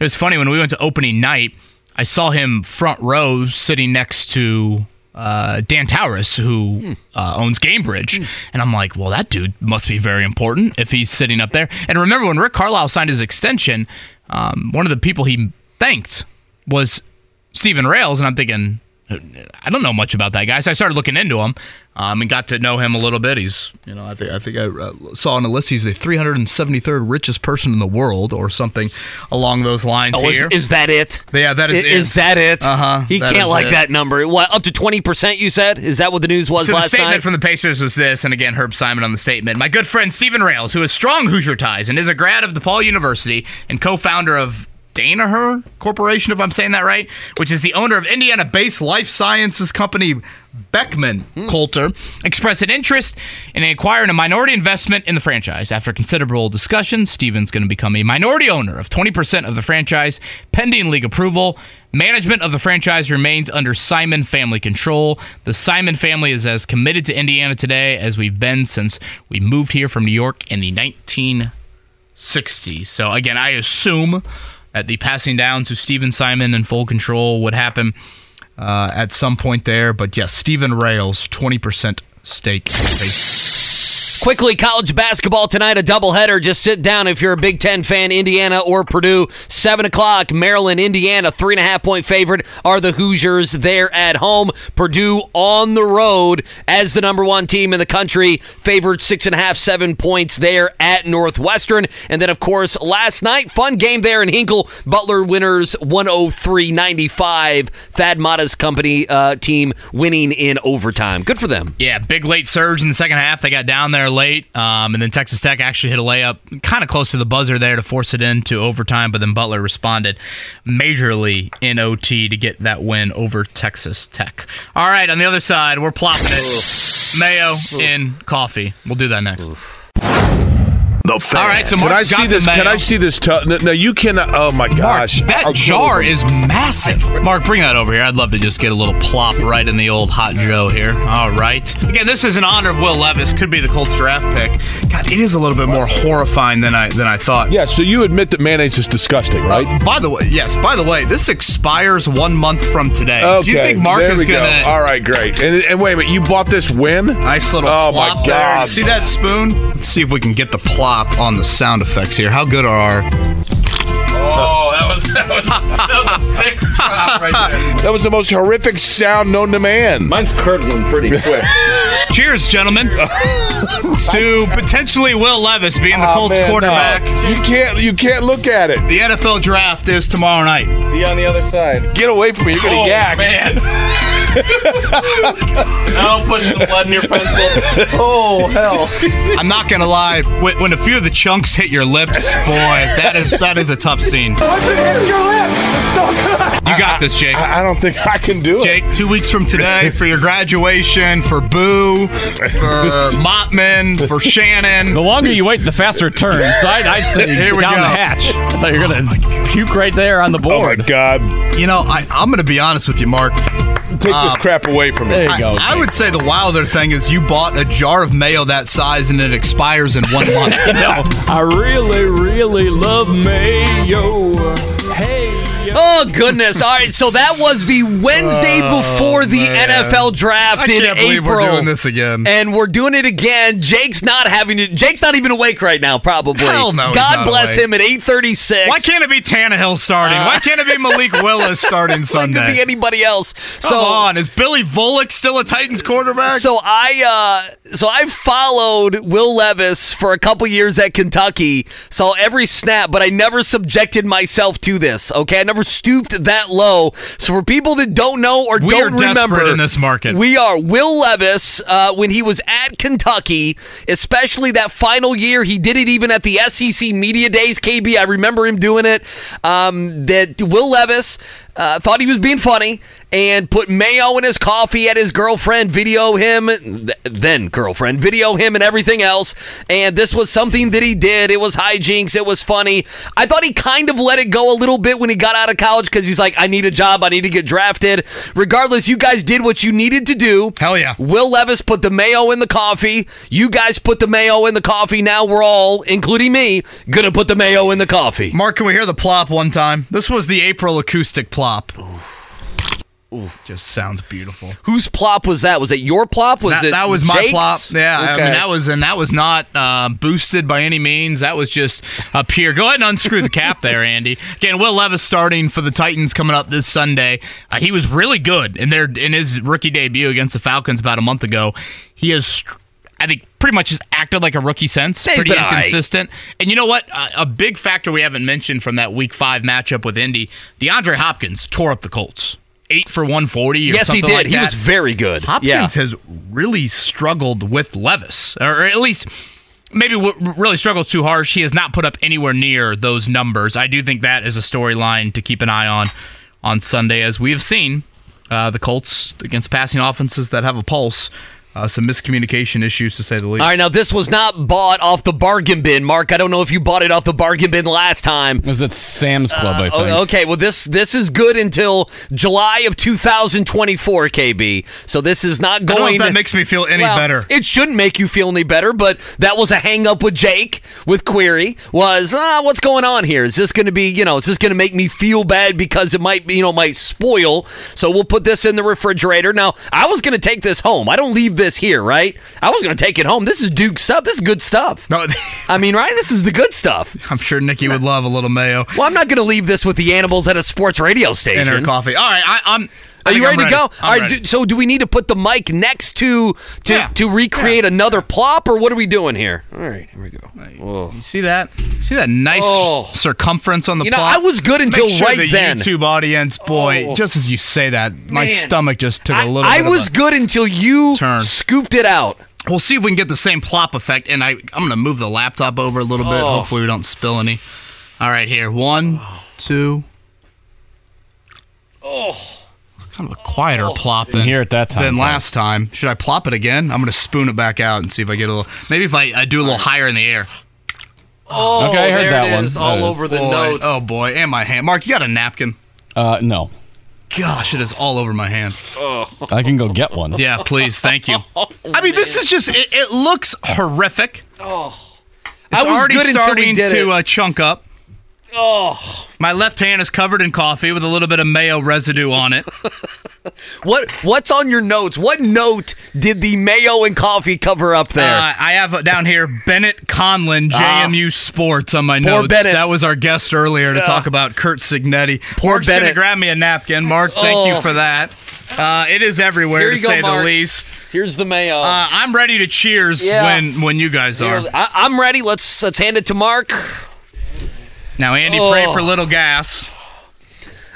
Cheers here. Cheers to you. Again, in honor of Will Levis, the opposing quarterback for against the Colts this Sunday afternoon. Here is a sip of a chunk of mayo and some Joe. Yeah, not great.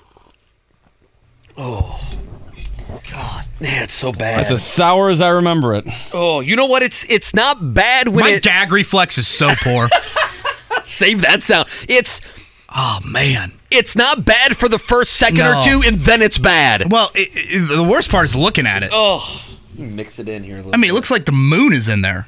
Or like one of those, you know when you go to the nice restaurants and they bring you like the butter and it's the circle butter? Nice looking sphere. Yeah, absolutely. The Full circle moon, butter. That's what it looks like right now. And then all the chunks just kind of play off it. Mm-hmm. Oh, that's horrible, man. Yeah, it's bad.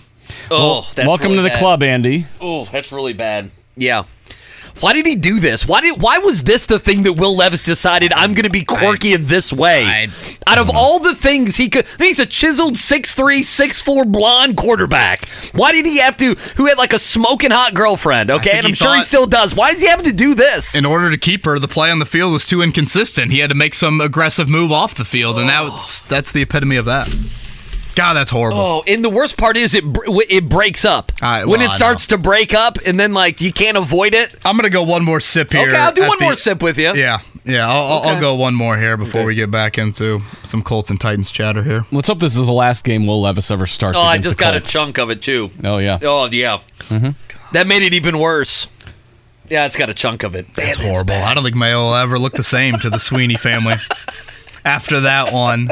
Yeah, I think we took like a reprieve from Mayo after a while. I was like, I can't do it. I need it. What did you guys do after? Did you just break down Colts or what you guys, what are they going to take Anthony I think Richardson it was one or more. what? All right, what do you think? Tomorrow night, Richardson or Levis? Hallelujah, it was Richardson on so many levels. Oh, man. I know I picked Richardson. I think you did too. Yeah, I had Richardson. I think Jake went Levis. I don't remember. Yeah, I think Jake was on the Levis. Do you guys feel bad for Levis when that happened, when he sat there and he had all his sisters and his girlfand all Tennessee around him? had, 10th or 11th pick, and they went Peter Skoronski, the offensive lineman out of Northwestern. You'll see him in the starting lineup on Sunday.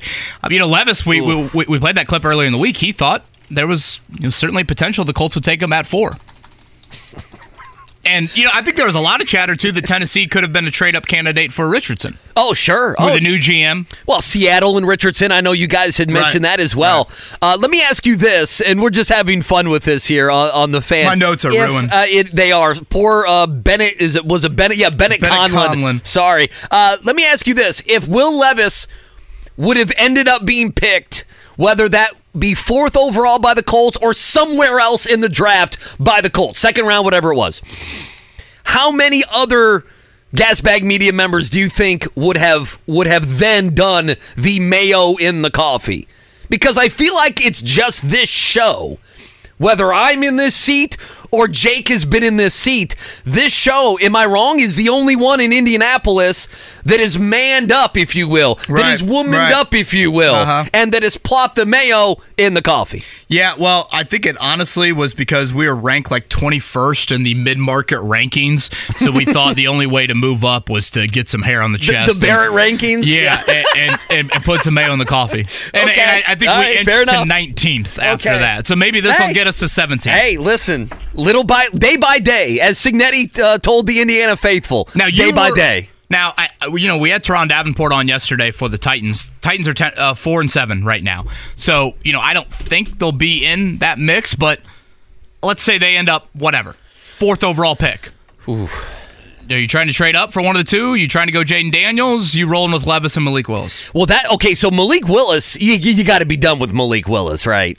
You got to cut ties there. That was a bad pick. I mean, the guy's had 2 straight years where you've got him in the game. It hasn't worked. You gave him preseason reps. It hasn't worked. I think, doesn't it just come down to they have a new GM there who will be on a second draft in Tennessee? Doesn't it matter if Vrabel's there as well? Like, if you're not going to get rid of the GM and the coach again, you're not going to have a GM for 1 year. Well, that's the awkward. We fired the GM and hired the new guy. We really like the coach. I'm such a believer that you tie everything at the hip. And I guess the Colts, in a way, are kind of in a similar boat here. That's where some of the chatter was, hey, do you fire Chris Ballard? Right. Well, then you get some power trippy new GM in here, and all of a sudden he's going to say, hey, Shane Steichen's not mine. And again, Shane obviously has had a really, really good first season here. But are you taking a picture of I'm taking a picture. mayo in the coffee? Yeah, Instagram, throw it out there. Throw it out there on Twitter. Try to get a couple likes. Ryan tweets, sorry, boys, had to change the station with all the mayo in the coffee business. About crashed my truck. I don't think he left. I think he listened to that entire thing, and I think he tweeted you, and I think he came right back to us. That's what I think. It is horrifying. Mayo is one of the uglier looking food items out there. Oh, and I know I like it. It's one of those food items you don't want to eat by itself. Well, no. It accompanies. Tell me something I don't know. Yeah, it accompanies a turkey sandwich or something like that very well.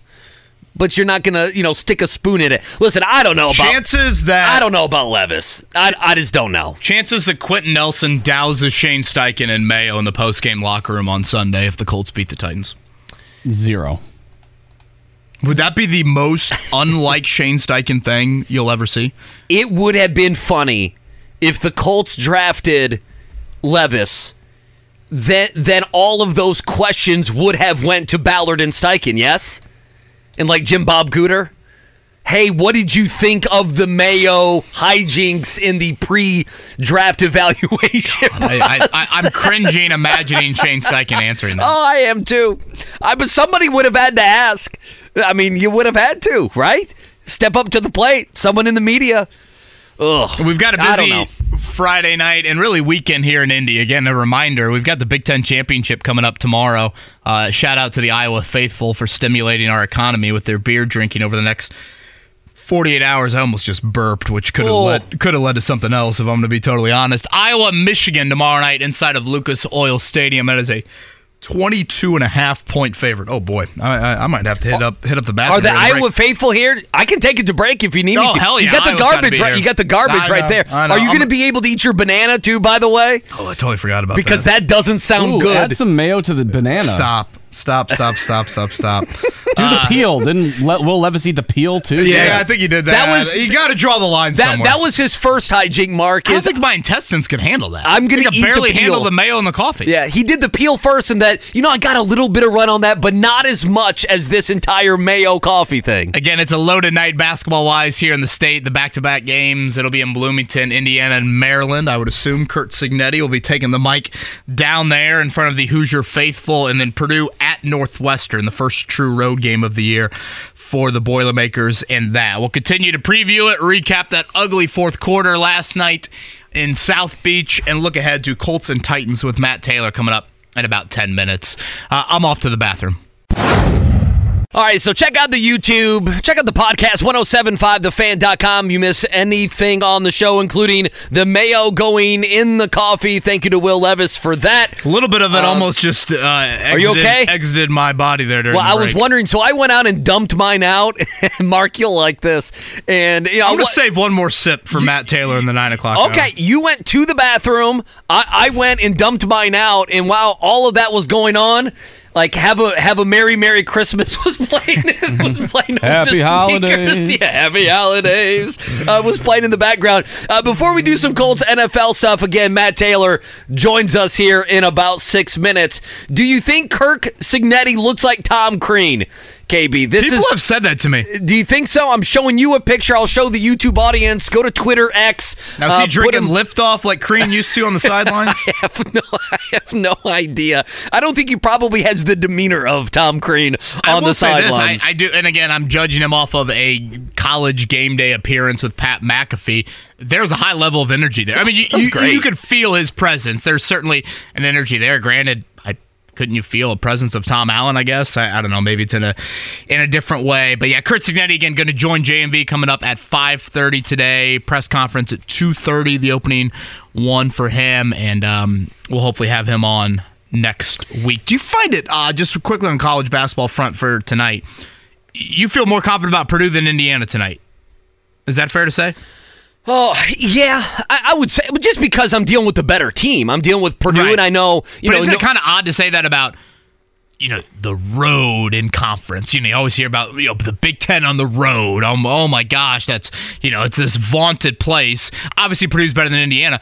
But Andy, Maryland stinks, right? They're 4-3. Yeah, I know, but it's still only a 3.5 point game. Right. It's just kind of wild to sit here and say that you feel much more confident about, the road team tonight, whereas the home team in conference is playing a team that's 4-3 on the year. So the ESPN predictor has Purdue's chance of beating Northwestern at 65%.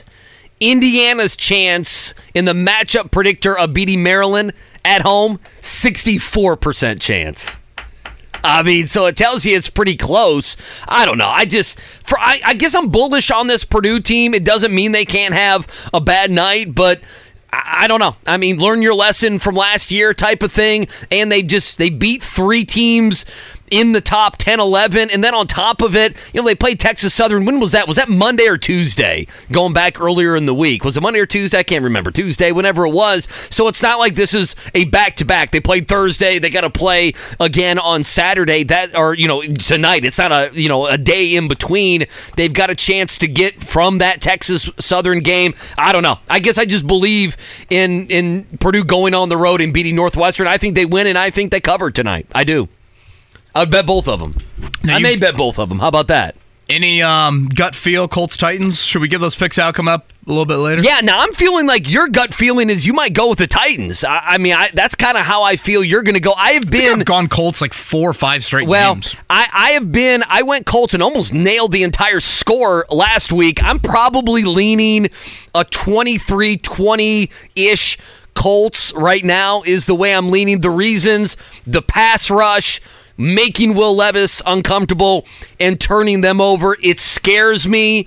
Derrick Henry, what is he going to be able to do? I will say, I mean, they were not good in beating Carolina, were the Tennessee Titans. 17-10, yeah, right? It was 17-10, and in the 5 games that Levis has been the quarterback, Derrick Henry is about, 60, I gave the stat out, 63 yards a game, 3.8 per carry, 2 touchdowns in 5 games, so it's not like he's been dominant. This is another bad team in the list of bad teams that the Colts have played and will play. And if you want to stick around, you just got to win a game like this. If you have to. Tiering the NFL teams. Okay, tiering. Let's go. Carolina and New England would be on what? Tier 5? Would you call Tennessee and Tampa on Tier 4? Probably. Yeah, probably. I would. Where are the Colts hovering around 3?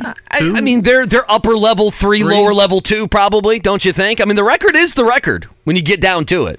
Matt Taylor, voice of the Colts, joins us next. All right, 9 o'clock hour, hanging out with you in the DriveHubler.com studios. Kevin Bowen, Andy Sweeney, Mark Dykton. It is the wake-up call. We put the mayo in the coffee. I'm sure, KB, you want to take another swig of that, so I'm going to let you and Matt Taylor deal with that here in short order. Reminder, you miss any of the show here, any of our shows here on The Fan, check it out, 1075thefan.com. Download the app as well. Take us wherever you want to take us. Stream us, 1075thefan.com as well. All right, let's get him going here on the Payless Liquors Hotline. Matt Taylor, the voice of the Indianapolis Colts, joins us here, his normal 9 a.m. Friday slot. Matt, good morning, sir. How are you? What's going on, fellas? Happy Friday to you. Well, happy Friday to you. Do you want to do this? I don't know if you heard, we did the mayo 30 minutes ago in the coffee in honor of one William Levis. So, KB, take it away. Do you want to take one more swig, or are you going to punt? I would hope that Matt Taylor and Rick Venturi will do the same coming I'm sure up they will. 1 o'clock Sunday. Sure. Yeah, I would hope. Yeah.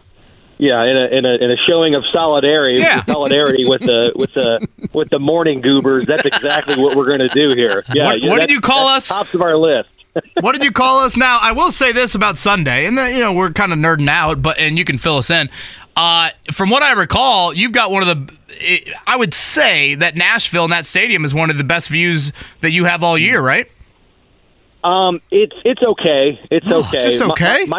My favorite booth is Cincinnati. Cincinnati is pristine because it's a good location, not too high, not too low. It's wide. Isn't Foxborough good?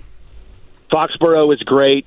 Tennessee's okay. It's a little bit low, and I think they've moved us the last couple of years. We used to be closer to the 50-yard line. Now we're at about like the 25 on whatever end is closest to the river there. I'm not sure in terms of directions, but it's okay. Listen, I mean, the play-by-play griping about the booth and location, that's a tale of oldest time. You're too close to the field. If you want to be closer to the 50, drink a little mayo and coffee, and you'll be right back there. Go to the bathroom. Yeah, uh-huh. All right, here we go. I'm going to have one more sip. You guys can take it and move on to the week 13. Well, hang on. Let's listen in.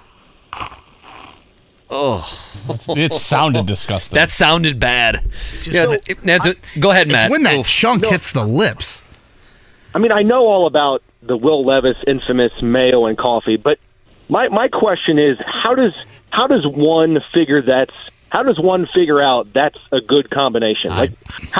How do you just open up the fridge one day and say, you know what I'm going to do? I'm going to put mayonnaise in my coffee. I preach. I don't know what you did at Franklin in college. I'm sure you did some stupid things in your time there. You probably ate some things that you might have had some morning regret of, but I could not agree more.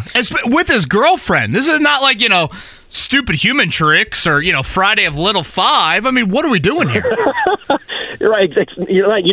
It's one thing like to be dared at 3 o'clock in the morning, sure, buddies. After having some dead soldiers in the corner, and then you're like, all right, I'll just, I'll be stupid. I'll be the guy that puts mayonnaise in my coffee. But then to like it and to prefer it, it's just baffling. Yeah, he did like the SEC media day, so he's like stone cold sober, at like noon in Birmingham, wherever they do the SEC media days. So, some fun there. We'll I'm sure go to the YouTube if you want to watch any of that. I guess let's start with Levis.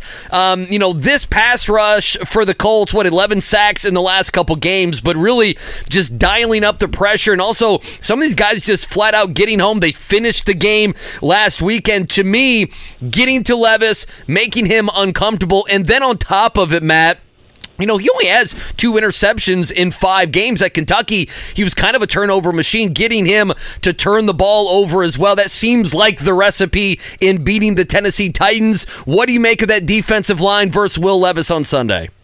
Yeah, that's been the part of this 3-game winning streak for me that's most encouraging. You take a lot of optimism going forward in the final 6 games of the season, considering the way the Colts are winning up front with their pass rush. It's not just DeForest Buckner anymore, right? It's not Buckner beating a double team and still, putting pressure up the middle, getting into the face of a quarterback up the middle of the pocket. It's now guys, to your point, Andy, winning on the outside and winning their one-on-one matchups. I mean, Dio Adangbo's got 6.5 sacks now in the season with 4.5 in the last couple of games. You look at Kwity Paye, his next sack, that'll represent a career high for him, over 6 sacks for the year. Samson Ebukam has 6 sacks. So, it's a lot of diversity right now. It's a lot of guys winning their one-on-one matchups. And the good thing for Gus Bradley is they're getting home without having to blitz a lot, which is kind of the hallmark of his defense, the way that he principally wants to play.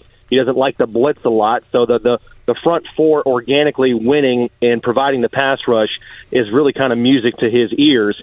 And now that being said, to your point, Will Levis, he's a rookie, and the sample size is very small. I mean, this upcoming game on Sunday is going to be his 6th game, but he has shown that when he's not blitzed, like any quarterback, right, when he's got time and he's protected and he can read and diagnose and use that accuracy, he's pretty good. He's got near 100%, or I should say 100 passer rating when he's not blitzed, which, again, is pretty darn good with the small sample size.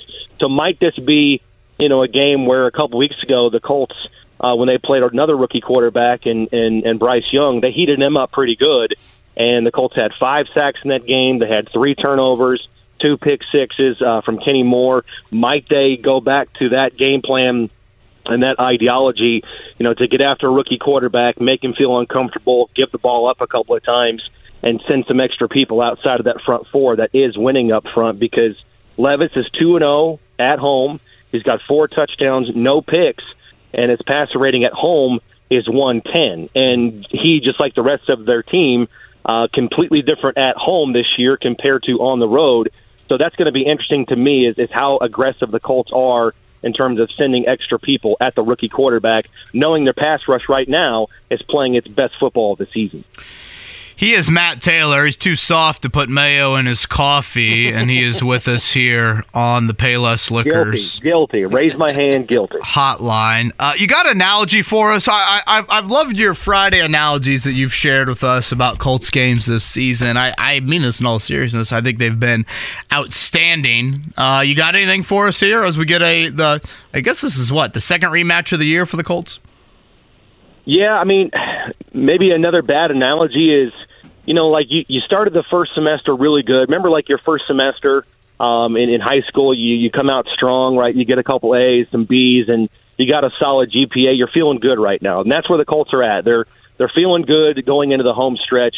They've raised that GP up to a respectable, 3.5, between 3.5 and 4.0. They're in the mix, to be on the honor roll, and that's where the Colts are at right now in the mix of the AFC playoff pecking order. But you got to continue to bring it because there's a semester left, and this semester is more intense than the first semester. You got 6 games left. There's a bunch of teams right now, right? You got 10 AFC teams entering Sunday with at least 6 wins. The division winners right now are pretty solidified, but that wild card race is somewhat of a mess right now. You got 6 games to go. You got about 6 teams that are jockeying for 3 AFC wildcard spots. The Colts are squarely in that mix. So there's my bad analogy, right? You got to back up the first semester with a solid and even better second semester. Mm-hmm. And I love the rematch, quality about this game too, because even though Tennessee is 4-7, and they're probably not going to make the playoffs this year, this team and this rivalry still exists, and Tennessee still, quite frankly, does not like the Colts. I mean, I saw a quote the other day from Arden Key, one of their up-and-coming pass rushers that they're down in Tennessee. I love this quote, and I wrote it down. He said, I think this is probably to a reporter in the locker room. He said, quote, "Every team has that one loss, that one blank whooping that goes above and beyond during the season." He said, that game, the first time we played the Colts, that was the game for us. And so I think, even though it was a kind of a close game on the scoreboard, right, the Colts won 23-16, it really wasn't that close in terms of the feel and just the way the Colts dominated that game, especially up front on offense. The offensive line pushed them around. Zach Moss ran for a career-high 165 yards in that game. I mean, Moss in that game, I went back and did the math on it. He had 11 runs in that game with at least 5 yards. And this is a defense that prides themselves, or at least did pride themselves, on being able to stop the run and control the line of scrimmage. They've kind of fallen off in that regard. So I think Tennessee playing at home, trying to split the season series with the Colts and get some revenge on them, knowing they're in the thick of a playoff chase, the Colts that is, they would love to play spoiler and kind of ruin the trajectory that the Colts are on right now, considering what happened to the Titans 8 weeks ago in Week 5. I guess to kind of continue that, first semester analogy. In a way, I look back at the first meeting, Matt, and think, okay, theoretically, you're taking a very similar test, geometry, and this is another geometry test. But I feel like the questions are much different because of how much has changed personnel-wise from that first matchup. The quarterbacks are different. Grover Stewart's not in the lineup. Bernard Ryman is in the lineup. You don't have a Jonathan Taylor. Tahir Tart is a key piece for Tennessee's run defense, and you ran all over him back in Week 5. So I feel like I don't know if I felt this way when the rematch happened against Jacksonville. Maybe I did a little bit, but I feel like this game, this rematch, and part of it's, I guess it was 2 months ago, that a lot has changed, though, from what happened in that Colts win back at Lucas Oil Stadium to what is available to both teams coming up on Sunday. Yeah, and to take the analogy, the cheesy analogy a step further, the Colts they're a student that studies, that's really studious, that takes the academics seriously, but they've been throwing a lot of curveballs, right? They were throwing a pop quiz at them that they didn't study for, that they weren't ready for, and they bombed it. And that's the adversity the Colts have faced this year with Anthony Richardson and Jonathan Taylor in and out of the lineup, kind of starting and stopping his season. Grover Stewart. So to your point, this is going to be a completely different game. It's got a different feel about it going into this one compared to early October. Gardner Minshew's going to start. Zach Moss is going to be the bell cow running back for the Colts on Sunday. That's not completely different from Week 5, but you're not going to have Jonathan Taylor. And the defense, like I said, from Tennessee, they're going to have a chip on their shoulder. And schematically, they're going to play. They just are. They're going to play completely different in this game. And in Week 5, they kind of went to their base defense, that over front, where they have that little natural bubble. Not to get too overly schematic, but they've got that natural bubble between the defensive tackle and the nose tackle. They're not going to do that. They're going to go back to what the Colts have historically had trouble with the last couple of years. Whatever you want to call it, the double sink, the diamond front. Rick Venturi calls it the bear front. The Colts have had a hard time racking up big games on the ground when they face that type of front. Tennessee's smart. That's what they're going to do. There's no doubt about it. They're going to play a lot more physical, or try to, in this game on Sunday, based on the quotes you're getting from their locker room. So this has a really important feel about it because of the swing nature of this game. If you follow the playoff odds, the Colts go up from like a 42% chance of making the playoffs as of right now. It's like almost a 60% chance of making the postseason if they can get this win 4 in a row, and continue to stack wins, but AFC wins that'll help the Colts down the stretch in terms of tiebreakers that they might have on other teams. Voice of the Colts, Matt Taylor, with us here. Payless Liquors Hotline, Football Friday here on The Fan. I want to, okay, so I was going to ask you about JT, and then you talked about that bear front, and that's also something that I had written down. You look at the last 3 games, 70 yards rushing for the Colts, 78, and then against Tampa Bay, 155. When you're talking with Coach up there in the booth, what were they doing last week to get the run going when even in these wins the last few weeks they had not been running the football at a high clip? Yeah, it's diversity. It's not just the outside zones. It's not just the inside gap runs. They're pulling guards and they're whamming people with tight ends coming across the formation and kicking out defensive tackles and defensive ends. So that's to me the most encouraging part about this offense under Shane Steichen is just the diversity. It's the innovation that you see on a week-to-week basis. And so, again, I don't expect the Colts to flirt with 200 yards rushing in this game like they did back in Week 5, but you got to be able to sustain drives and stay on the field because that's exactly what Tennessee wants to do. They want to win this game ugly and nasty and early December outside football, right? They want to win the game similarly to how the Patriots wanted to win a couple weeks ago in Germany. Low scoring, kind of 2 to 3 scores, right? Whether it's 13-7 or 10-6. They want to shorten the game with long, sustained drives, and that's where the Colts have to kind of rebuttal that with, some physicality of their own and some time of possession of their own, because what you can't do is be susceptible to not being able to stop Derrick Henry and then not move the ball on your own on offense.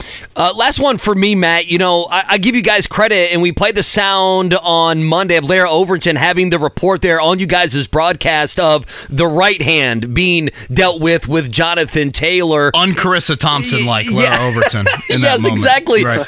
And so, because a lot of times you're wondering, okay, why the entire second quarter, Taylor's been so good, why is he not in? Not that Moss isn't a good player, but Jonathan Taylor had kind of got it going, and so you guys gave some great insight there. When you knew that, and maybe not everyone in the stadium or people watching on TV, could you or Coach notice any difference in the second half with Jonathan Taylor? And then obviously, how big of a loss is that for the next couple weeks?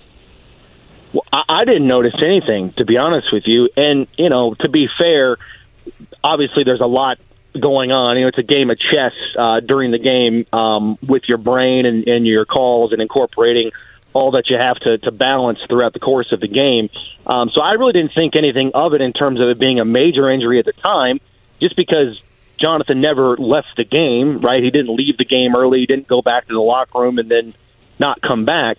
So really didn't think anything of it. And quite frankly, when he ran in the second half, he ran hard, and there wasn't any issues, obviously, with ball security and stuff like that. So, that was a surprise to me, like it was a lot of people when I got the news of that on, early Tuesday morning about the injury and having to have surgery and where we're at right now with that. But, to be honest with you, the Colts have been so fortunate to have Zach Moss that I'm not really concerned about the running game. Now, don't get me wrong. Would you like to have Jonathan Taylor on your team getting 20 carries a game? Yes, absolutely. I mean, don't be ridiculous, because Jonathan Taylor's a top 5 running back in the NFL. But guess what? Zach Moss is a top 15 running back in the NFL. I mean, he's been so steady for this team, and him taking on this opportunity to be the main guy within the running game is not foreign to him. He's already done it twice with the Colts since being traded for in the middle of last year. Right, the last 4 or 5 games last year, he rushed for over 300 yards, and then from weeks 2 to 6 this year, in that span, he led the NFL in rushing. He led the NFL in terms of carries per game, averaging about 19. And, you go back to him being in college at Utah. He was a 3-year starter and the bell cow running back for a really good, youth team. So this is not foreign to him. He's going to be ready. And I still think the Colts are going to be productive in the running game the last 6 games, or for the last handful of games upcoming for Jonathan Taylor to come back. We'll see about that in terms of the timeline. But no, I don't think you're going to see any drop-off from Taylor to Moss, because maybe Moss doesn't have the burst that Taylor does and the ability to rip off 70-yard runs, but he's still ripping off runs over 10, getting out of tackles. He's elusive. He's got that great spin move. I think Shane Steichen called it his nimble running ability. So there's really not a whole lot of drop-off between Taylor and Moss. That's why when Taylor went out of the lineup last week, there was no panic for that short period of time when he was dealing with the hand or getting it looked at, because you knew you had Zach Moss that's still going to grind out, over 4 yards per carry for the game. I mean, Moss is averaging he's got more yards per carry this year than Jonathan Taylor does. So he's a really good back, and I just don't think the Colts are going to sense a significant loss in their running game with number 21 back there. You're going to hear his voice 1 o'clock on Sunday. Our coverage begins at 10 a.m. as the Colts take on the Tennessee Titans here in and I guess you insert this statement for every game the rest of the way, and what is a big one coming up in Nashville. Matt Taylor, as always, enjoyed it. Enjoy Nashville, and we will talk to you next Friday, man. I appreciate you, boys. Keep your head above water with this rain going on here, and have a good weekend, all right? God, it's an ugly one out there. You too, man. See ya. That's Matt Taylor. It's what the Iowa fans deserve. They love this. Iowa fans, let's play the game outside. Open the roof. Yes. Let's go. Open the roof. Mark, I sent you some sound after the break. I want to listen to it just to tease this. I think Harbaugh may have slighted Iowa pretty big going into this game. Ooh, okay. Tell me more. And me and Mark love Jim Harbaugh, obviously. Oh, next Bears head coach. I mean, we love the guy. He's cheaters always win. When you think of greatness, that's what you think of. Think of integrity. You think of Coach Harbaugh. Certainly, it's a big one. I will say. Is he stopping here at What's the clothing store across from Buca di Beppo right here? TJ Maxx? TJ Maxx for some khakis? Does he need an extra pair of khakis here? Where do you get some khakis downtown Indianapolis? I will say, I was listening to Jake yesterday, and I meant to text him this. Jake Query was talking so well of Nashville. Like, he loves Nashville. And I got thinking, I think I disagree with Jake more than I've ever disagreed with him on anything. Is his really? love, You're an anti-Nashviller? I've been there, done that. Too much for you? I was there before it was cool. There's different speeds of Nashville, Yes. to be fair. Broadway goes a little bit Indy 500 like. The other ones, you can dial it back a little bit. Grand Ole Opry speed, maybe, if you would like Mark, to. you were just there, right? Yeah. Grand Ole Opry a couple weeks ago. By the way, Mark's leaving us next week. He's going to be in Disney again. Yeah. Second time in like 2.5 months. Well, he's in like the Mickey Suite or something. This was a vacation that got postponed because my parents' accident last year, so it was supposed to happen a while ago, but now they're back on their feet and fully healthy, getting to go to Disney with the granddaughters for the first time. So that's what we're doing. That's nice. Use up the vacay days You're before damn right. the end of the year. Jeremiah, I laughed at this one. I believe Coach Harbaugh's shopping at Leon's Tailoring. I could actually see Jim there for that. We've fallen into this trap a lot this year, Andy, and understandably. Colts play at 1 o'clock every Sunday. Now, again, the announcement yesterday, for those that missed it, the next home game for the Colts. So they're on the road in Nashville this weekend, 1 o'clock. They're on the road in Cincinnati next Sunday at 1 o'clock. They will then be on a short week on December 16th. The Colts will host the Steelers. It's the lone home game in the month of December. That will be a 4:30 kickoff on NFL Network. I believe CBS 4 is picking it up here locally. But on that Saturday, Andy, it's loaded. We will have IU and Kansas at 12:30 inside of Assembly Hall. We will have Colts and Steelers at 4:30 at Lucas Oil Stadium. We will have number 1 Purdue versus number 2 Arizona also at 4:30 at Gainbridge Fieldhouse. I guess we're going to throw Ball State, Indiana State leading into the Purdue game over at Gainbridge. And you've got the Pacers in Minnesota that night. So that is one of the wilder, crazier sports days you're going to see.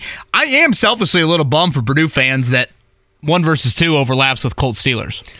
Yeah, I mean, I guess I am a little bit. Not as much as you. It is too bad they don't get the standalone. I will say, that's one of those days I'd love to own a parking lot downtown Indianapolis. Oh, my gosh. Boy, you imagine? Jacking up those parking prices, aren't they? Those prices. Holy cow. And boy, if I had to guess, there's going to be a good amount of terrible towels inside of Lucas Oil. There always is. You think? There always is for that one. Matt Taylor mentioned this. Again, I got a story up on 1075thefan.com if you want more of an in-depth look at playoff standings and chances and odds, etc. With a Colts win, and obviously this will depend on other results here the rest of the year, a 55% chance if the Colts win to make the playoffs, a 27% chance if they lose. All these games, I feel like, and you mentioned it at the end of the interview, I feel like it's corny analysis saying it's such a big game, but all these games, I mean, this is what the Colts have done thus far, has got them to the point to where we enter December talking about these games in the very same manner, right? How big these games are. This is what you want. It's kind of generic analysis, but it is what it is. I mean, if you want to make the playoffs, even though it's a road game against a team that hates you, you go on the road and you beat a team with a rookie quarterback and a team that has nothing to play for other than they don't like you. Well, that's fine that they don't like you. They also aren't a good football team, right? I mean, they're not a good team. They're a 4-win team. Thank you to Greg for this. For some reason, I thought December only had 30 days. That Raiders game is December 31st, so that will be New Year's Eve.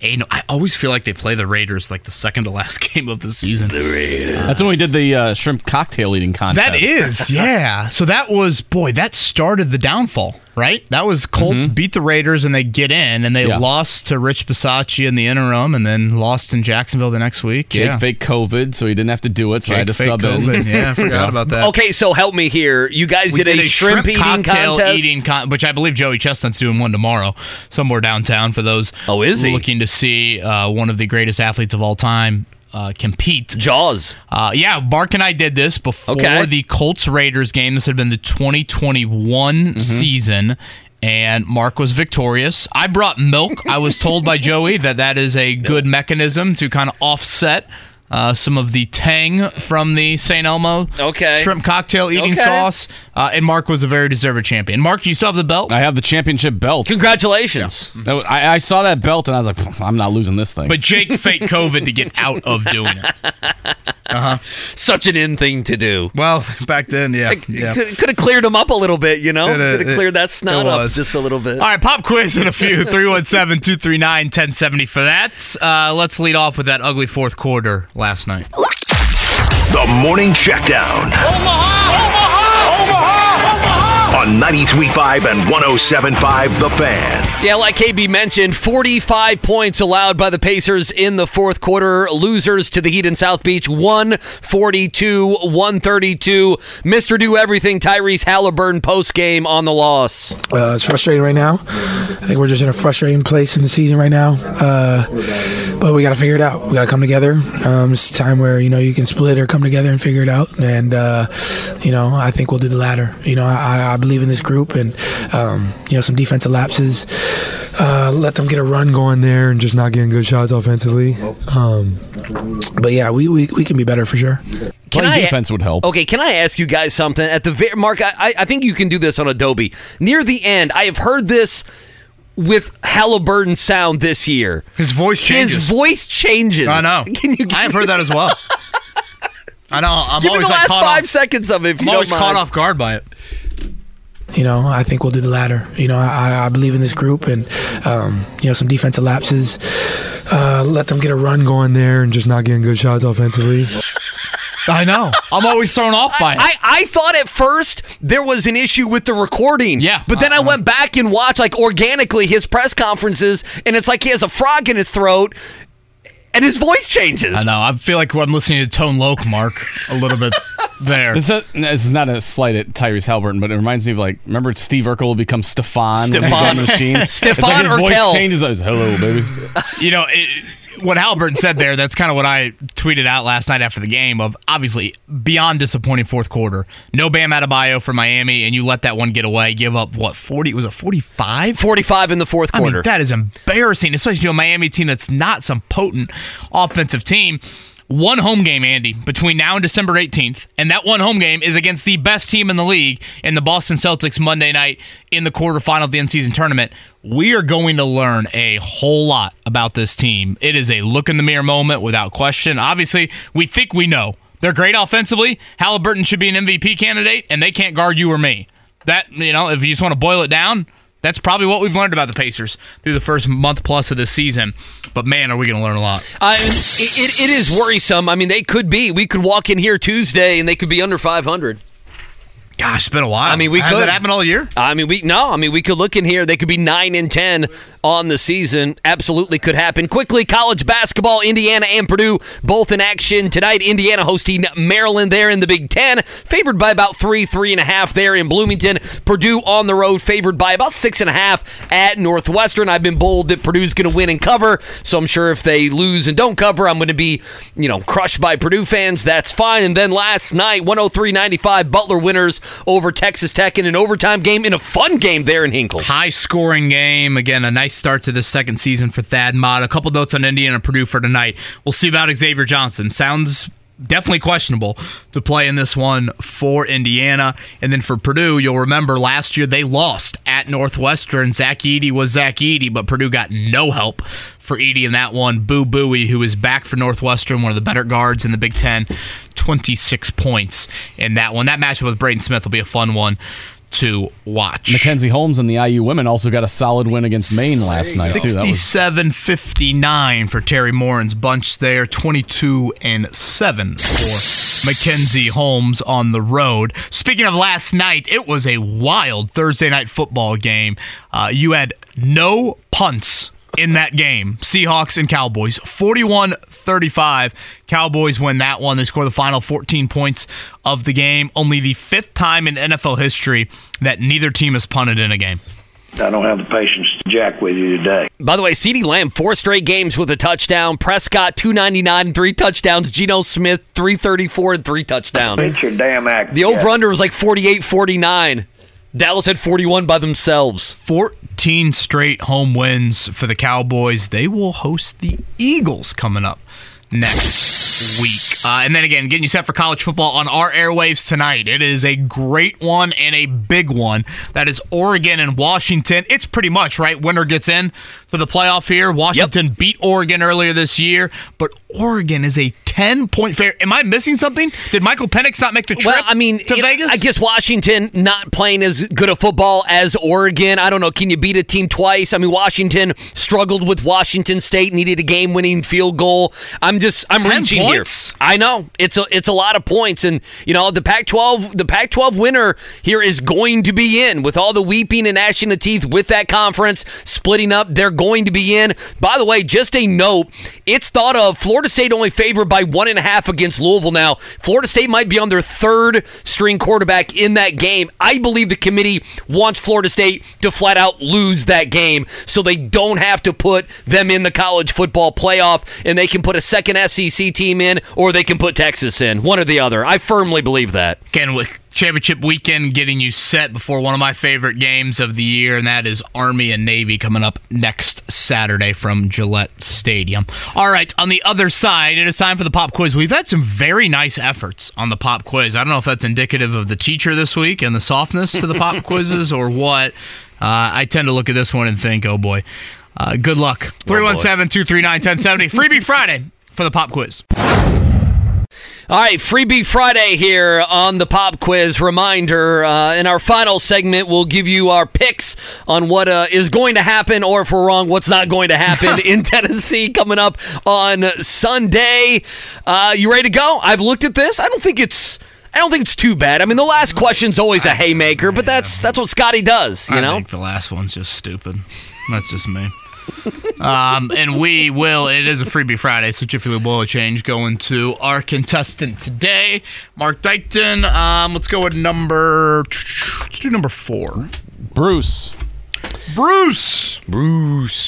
How are you doing? Hey, Bruce. How are you? How are you doing? Good. Bruce, are you a Bruce Springsteen, Bruce Bowen fan, Bruce Jenner? Not a Bruce Jenner fan. Okay, well, cross that one off the list. You got up in the air on Bruce, and you thought, who's a Bruce? You thought about a third one, and I said it out loud and thought, I don't know if that one's going to land. Bruce Smith, how about that? Bruce Matthews. Bruce Smith was pretty tough, and Earl Bruce was a good coach for Iowa. Sure. Bruce Smith could kick some you-know-what there. Bruce, you've got a great voice. Have you ever used that professionally? No, I would have loved to. I would have loved to do what you're doing and have been a sportscaster. Gosh, he's got a hell of a voice, doesn't he? You really do. Do some voiceover work. Cut some commercials for the fan or something. I like that. Call me anytime. I'd love to do it. I love that. Bruce, what part of town you live on? I'm up in Carmel. Okay. If you don't mind me asking, east or west side? I grew up on the east side.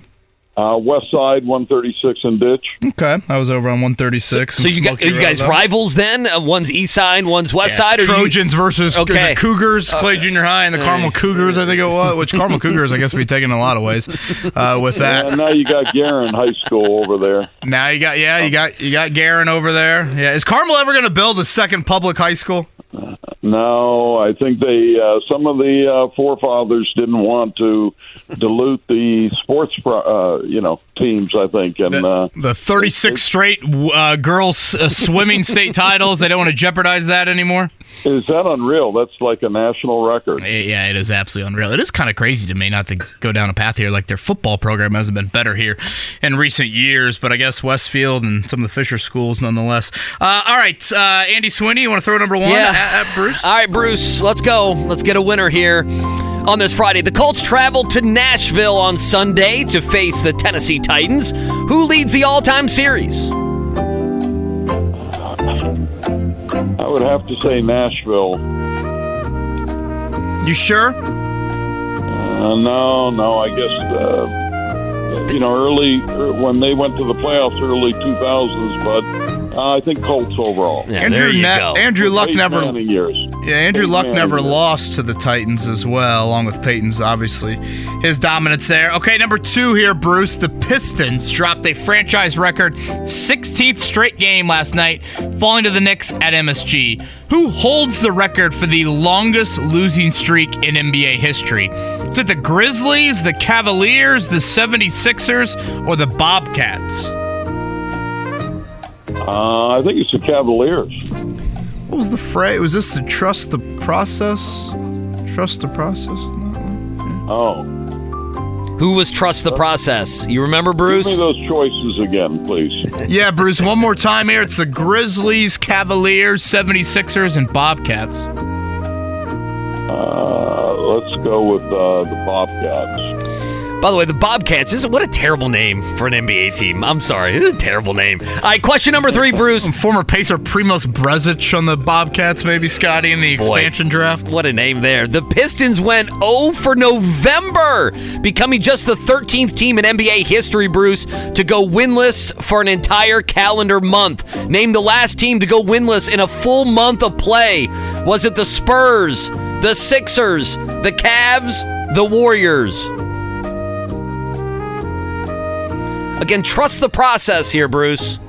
Oh. Yeah, but I think I missed that the last time. I think you did. Yeah. I don't know another hint to give you on this. I got to apologize. Okay, it was Spurs, Cavaliers. What were the other two choices? Spurs, Sixers, Cavs, Warriors. Let's go with the Sixers. Bruce, you ever been to Dooley O'Toole's downtown Carmel? You know, that's Just the one south of restaurant downtown. I haven't been to. I've been to Muldoon's and stuff, but a number of times, especially for St. Patrick's Day, but haven't been to Dooley O'Toole's. I have to do that. It's a great, great spot. They're just south of downtown in Carmel. Yeah. Okay, number 4 here. On this day in 1964, the Houston Major League Baseball franchise changed its name to the Astros. By what name did the Houston Astros go by for their first 3 seasons? It was the Colt 45s. Look at this, Bruce. Man. Look He may at not know the that. 76ers, but he knew his Colt 45s. It's a great name, by the way. Baseball. Yeah, that's great. All right, Well, here we go. Baseball to end it. Hey, you'll like it. Question number 5, Bruce. That pitcher Richards that ended up having a heart attack. He pitched for them. Well, there you go. The more you know. From 1979 through 1981, the National League Rookie of the Year was a Los Angeles Dodgers pitcher. Of the following, which did not win NL Rookie of the Year between 1979 and 1981? Dave Stewart, Fernando I knew I was going to butcher that. Valenzuela, Rick Sutcliffe, Steve Howe. I was over here practicing the name, too. Oh, geez. I know I saw Fernando when he came up in 81. I know he won it. I know that Hal won it, I think, as a reliever. There's been some talk of this guy potentially starting a Major League Baseball franchise in Nashville. Or trying to, I should say. What were the other 2 options?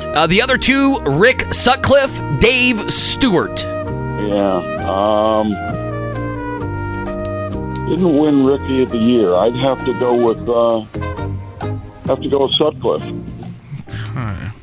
Bruce, what's on the weekend agenda? Watching the games for sure. I love to watch Purdue play, even though they were a disappointment, in the NCAAs. I think this year they're going to be a lot better. And the Colts, Tennessee, kind of has lost a little bit of luster. Neither of them right up at the top, but there's a lot of good sports this weekend. There is. Late one tonight for the Boilers. It's a 9:00 tip at Northwestern. All right, stay on the line no matter what happens here, Bruce. The head-to-head series, Colts and Titans, 36-22. Colts. Loud and proud.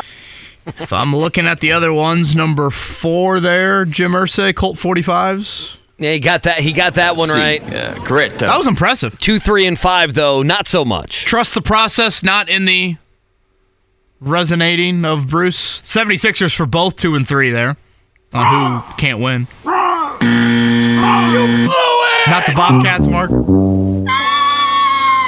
the Bobcats. I like that. That's a wrinkle. Dave Stewart for number 5 there. Bruce, stay on the line. Appreciate that. All right, we'll round it out here and give our picks to end the show. It's a wake-up call. KB and Andy on 93.5, 107.5, The Fan. Yeah, final segment of the show. Bit of fun show today on this, I'd say Football Friday, but tons going on with the hiring of the new coach there at Indiana. Again, Curt Cignetti going to be on with JMV today at 5:30. You missed that, any of our conversation, Query and Company at noon, 1075thefan.com. Fells, are we ready to pick this game? Do we feel confident before we send in our picks? No. And they post them on the Twitter machine, and if we're wrong, everyone bashes us. Remember, was it week 2 or 3 where Mo Alley Cox bashed us? It was the Ravens game, was it not? Game, yeah. I missed that. Was it the Ravens game? Yeah, it was the Ravens game, because everyone at the Fan took the Ravens. Boy, I'm seeing this video of Curt Cignetti getting off the plane in Bloomington, and you got the cheerleaders and the band out there to welcome him. It looks miserable out there. Look at this weather. Where do I need to go? Peegs to see this, or who's got the? No, he actually tweeted out himself. Oh, did he? Now does he? Curt Cignetti. He hasn't updated things. It's still JMU coach on. I was about to say Twitter. he keeps his account from JMU. Boy, I tell you, it does look nasty. Now, I guess maybe it's a little bit of a this is what IU football is. It's your job to make it sunny skies. I will say this before we get into our picks here for Colts and Titans. I did, and I know it's just a press release statement, but I did like the first sentence of the Curt Cignetti quote of, "I'm excited to lead this program forward and change the culture, mindset, and expectation level of Hoosier football." I mean, in politically incorrect terms, IU football's a joke. And frankly, it's been a joke for multiple decades. Oh, it's a punchline, sure. So that approach, I mean, he's spot on because the culture's got issues, the mindset has got issues, and the expectation level. Andy, 3.5 wins. That's what Vegas had them pegged for this season. Yeah, what, year 7? 3.5 wins. You can schedule your way to 4 wins in college football, and Indiana didn't even meet that 3. Well, that's why IU bought out of the Indiana game. That's why they bought out of that Louisville game, yeah. the Louisville game. That's why they bought out of that game. Yeah, I'm not going to say it's a home run hire. What I've said is you need someone to raise the profile of your program, and I think this is a guy, his accolades show that he can do that, and that is vital as well. Do we know... And I don't know if you know, so I'm putting you on the spot. The private jet that delivered Coach Sig. Whose is that? Do we know? Yeah, Which boosters is that? Yeah, I thought it was a dude that's pumped on. And you imagine me calling him the dude. The dude. He can wipe my you-know-what with $100 bills. I believe the guy who spearheaded the big change down there for the golf course, Ned Fow golf course. Okay, all right. I think I want to say he's a Floyd Central area, or maybe has some offspring down in that area. Okay. If that rings a bell at all. I always just wonder those things because it's got to be somebody. Yeah, it's got to be someone that loans the plane. I could be wrong. I don't know. Maybe there was some Andy Moore, Steve Hankey. I'm sure I'm missing somebody. Is there a Seeger and Jasper? I don't know. Maybe I'm not on top of my Indiana boosters there. All right, Colts Titans coming up Sunday, 1 o'clock. Again, a rematch of Week 5. So much has changed. That was Ryan Tannehill versus Anthony Richardson. Sunday will be Will Levis versus Gardner Minshew. Obviously, no Jonathan Taylor. Now, that was his first game back, so he really didn't get a whole lot of run in that game. Zach Moss had the big game. DeAndre Hopkins had the big game. Grover Stewart will not be playing. He played in that first matchup. Key guy for Tennessee, and Tahir Tart is playing. Kevin Byard, their longtime safety, played in that matchup. He's not in this one. Who wants to start here? Mark, Andy? Mark, you go ahead. Oh, sure. Now, why don't you go ahead and go first before you get off to Disney? I have zero confidence in my pick. I went back and forth because this game... It's tough. Yeah, so I went to the old, I did arbitrary win-loss back before the season started. So what did I even pick? I don't even remember. I had them beating the Titans in Week 5. I have the Titans winning in this one, so I'm going to go with that one. I think it's going to be a close one, though. Titans 21, Colts 20. 21-20, Mark Dykton is on record. You want me to go to next? I'll go next. You know, if you look at just the Sagarin ratings, it's just a number. You would think that the Colts would be very high on the Sagarin ratings and the Titans would be low. They're actually, KB, right next to each other if you look at this predictor. So the Colts being favored by a point and a half, whatever it's going to end up being. Sagarin says the Titans should be favored by 2 points. They're about even in that predictor. Now, the ESPN predictor has the Colts winning this game. I need to look exactly what that is because it's changed during the week. I have struggled. I am like Mark Dykton here. I have struggled with this game. 57% is the ESPN predictor. I think it's a close game. I think actually the over could hit. To me in this game, are the Colts going to let a rookie quarterback beat them? The pass rush, turning him over, making him feel uncomfortable is so key in this game. What's also interesting to me, Vrabel and Steichen both can do some quirky things. Last weekend I thought Steichen out-coached Todd Bowles and company. We'll see if he can do that. Vrabel, a very good coach. Tentatively, listen, I'm going 23-17 Colts. I'm going to say the Colts win and they get 4 in a row, but much like Mark, I have no confidence. I had confidence in Tampa Bay, New England, Carolina, very little confidence in this pick. Yeah, I've been pretty torn on this as well. Early in the season, I would fall back on this a lot. The opposing team has a bad offensive line. The Colts' defensive line should be able to take full advantage. Now, the one missing ingredient for the Colts in that this weekend is, again, it's the last game without Grover Stewart. And I just feel like they've played with fire without him throughout this stretch. They've gotten away with it in a couple of games. I'm going to say they don't get away with it. Okay. On Sunday, though. I'm going to go Titans 19-16. I think it'll be ugly. Nick Folk is a very accomplished kicker. We know Matt Gay is a very good kicker as well. But, that reverse of what happened in Week 5. It was Tennessee not converting in short yardage, the Colts converting in short yardage. That was literally the difference if you look at that fourth quarter and how it played out. I think the reverse happens on Sunday. There's probably a little PTSD, Andy, from me and just Tennessee's history with Indianapolis. We talked about that earlier. Vrabel's history. Yeah. I probably should be paying a little bit more attention to Tennessee's bad offensive line, Will Levis's inconsistency, but I just can't get away from Stewart not being in the lineup on Sunday.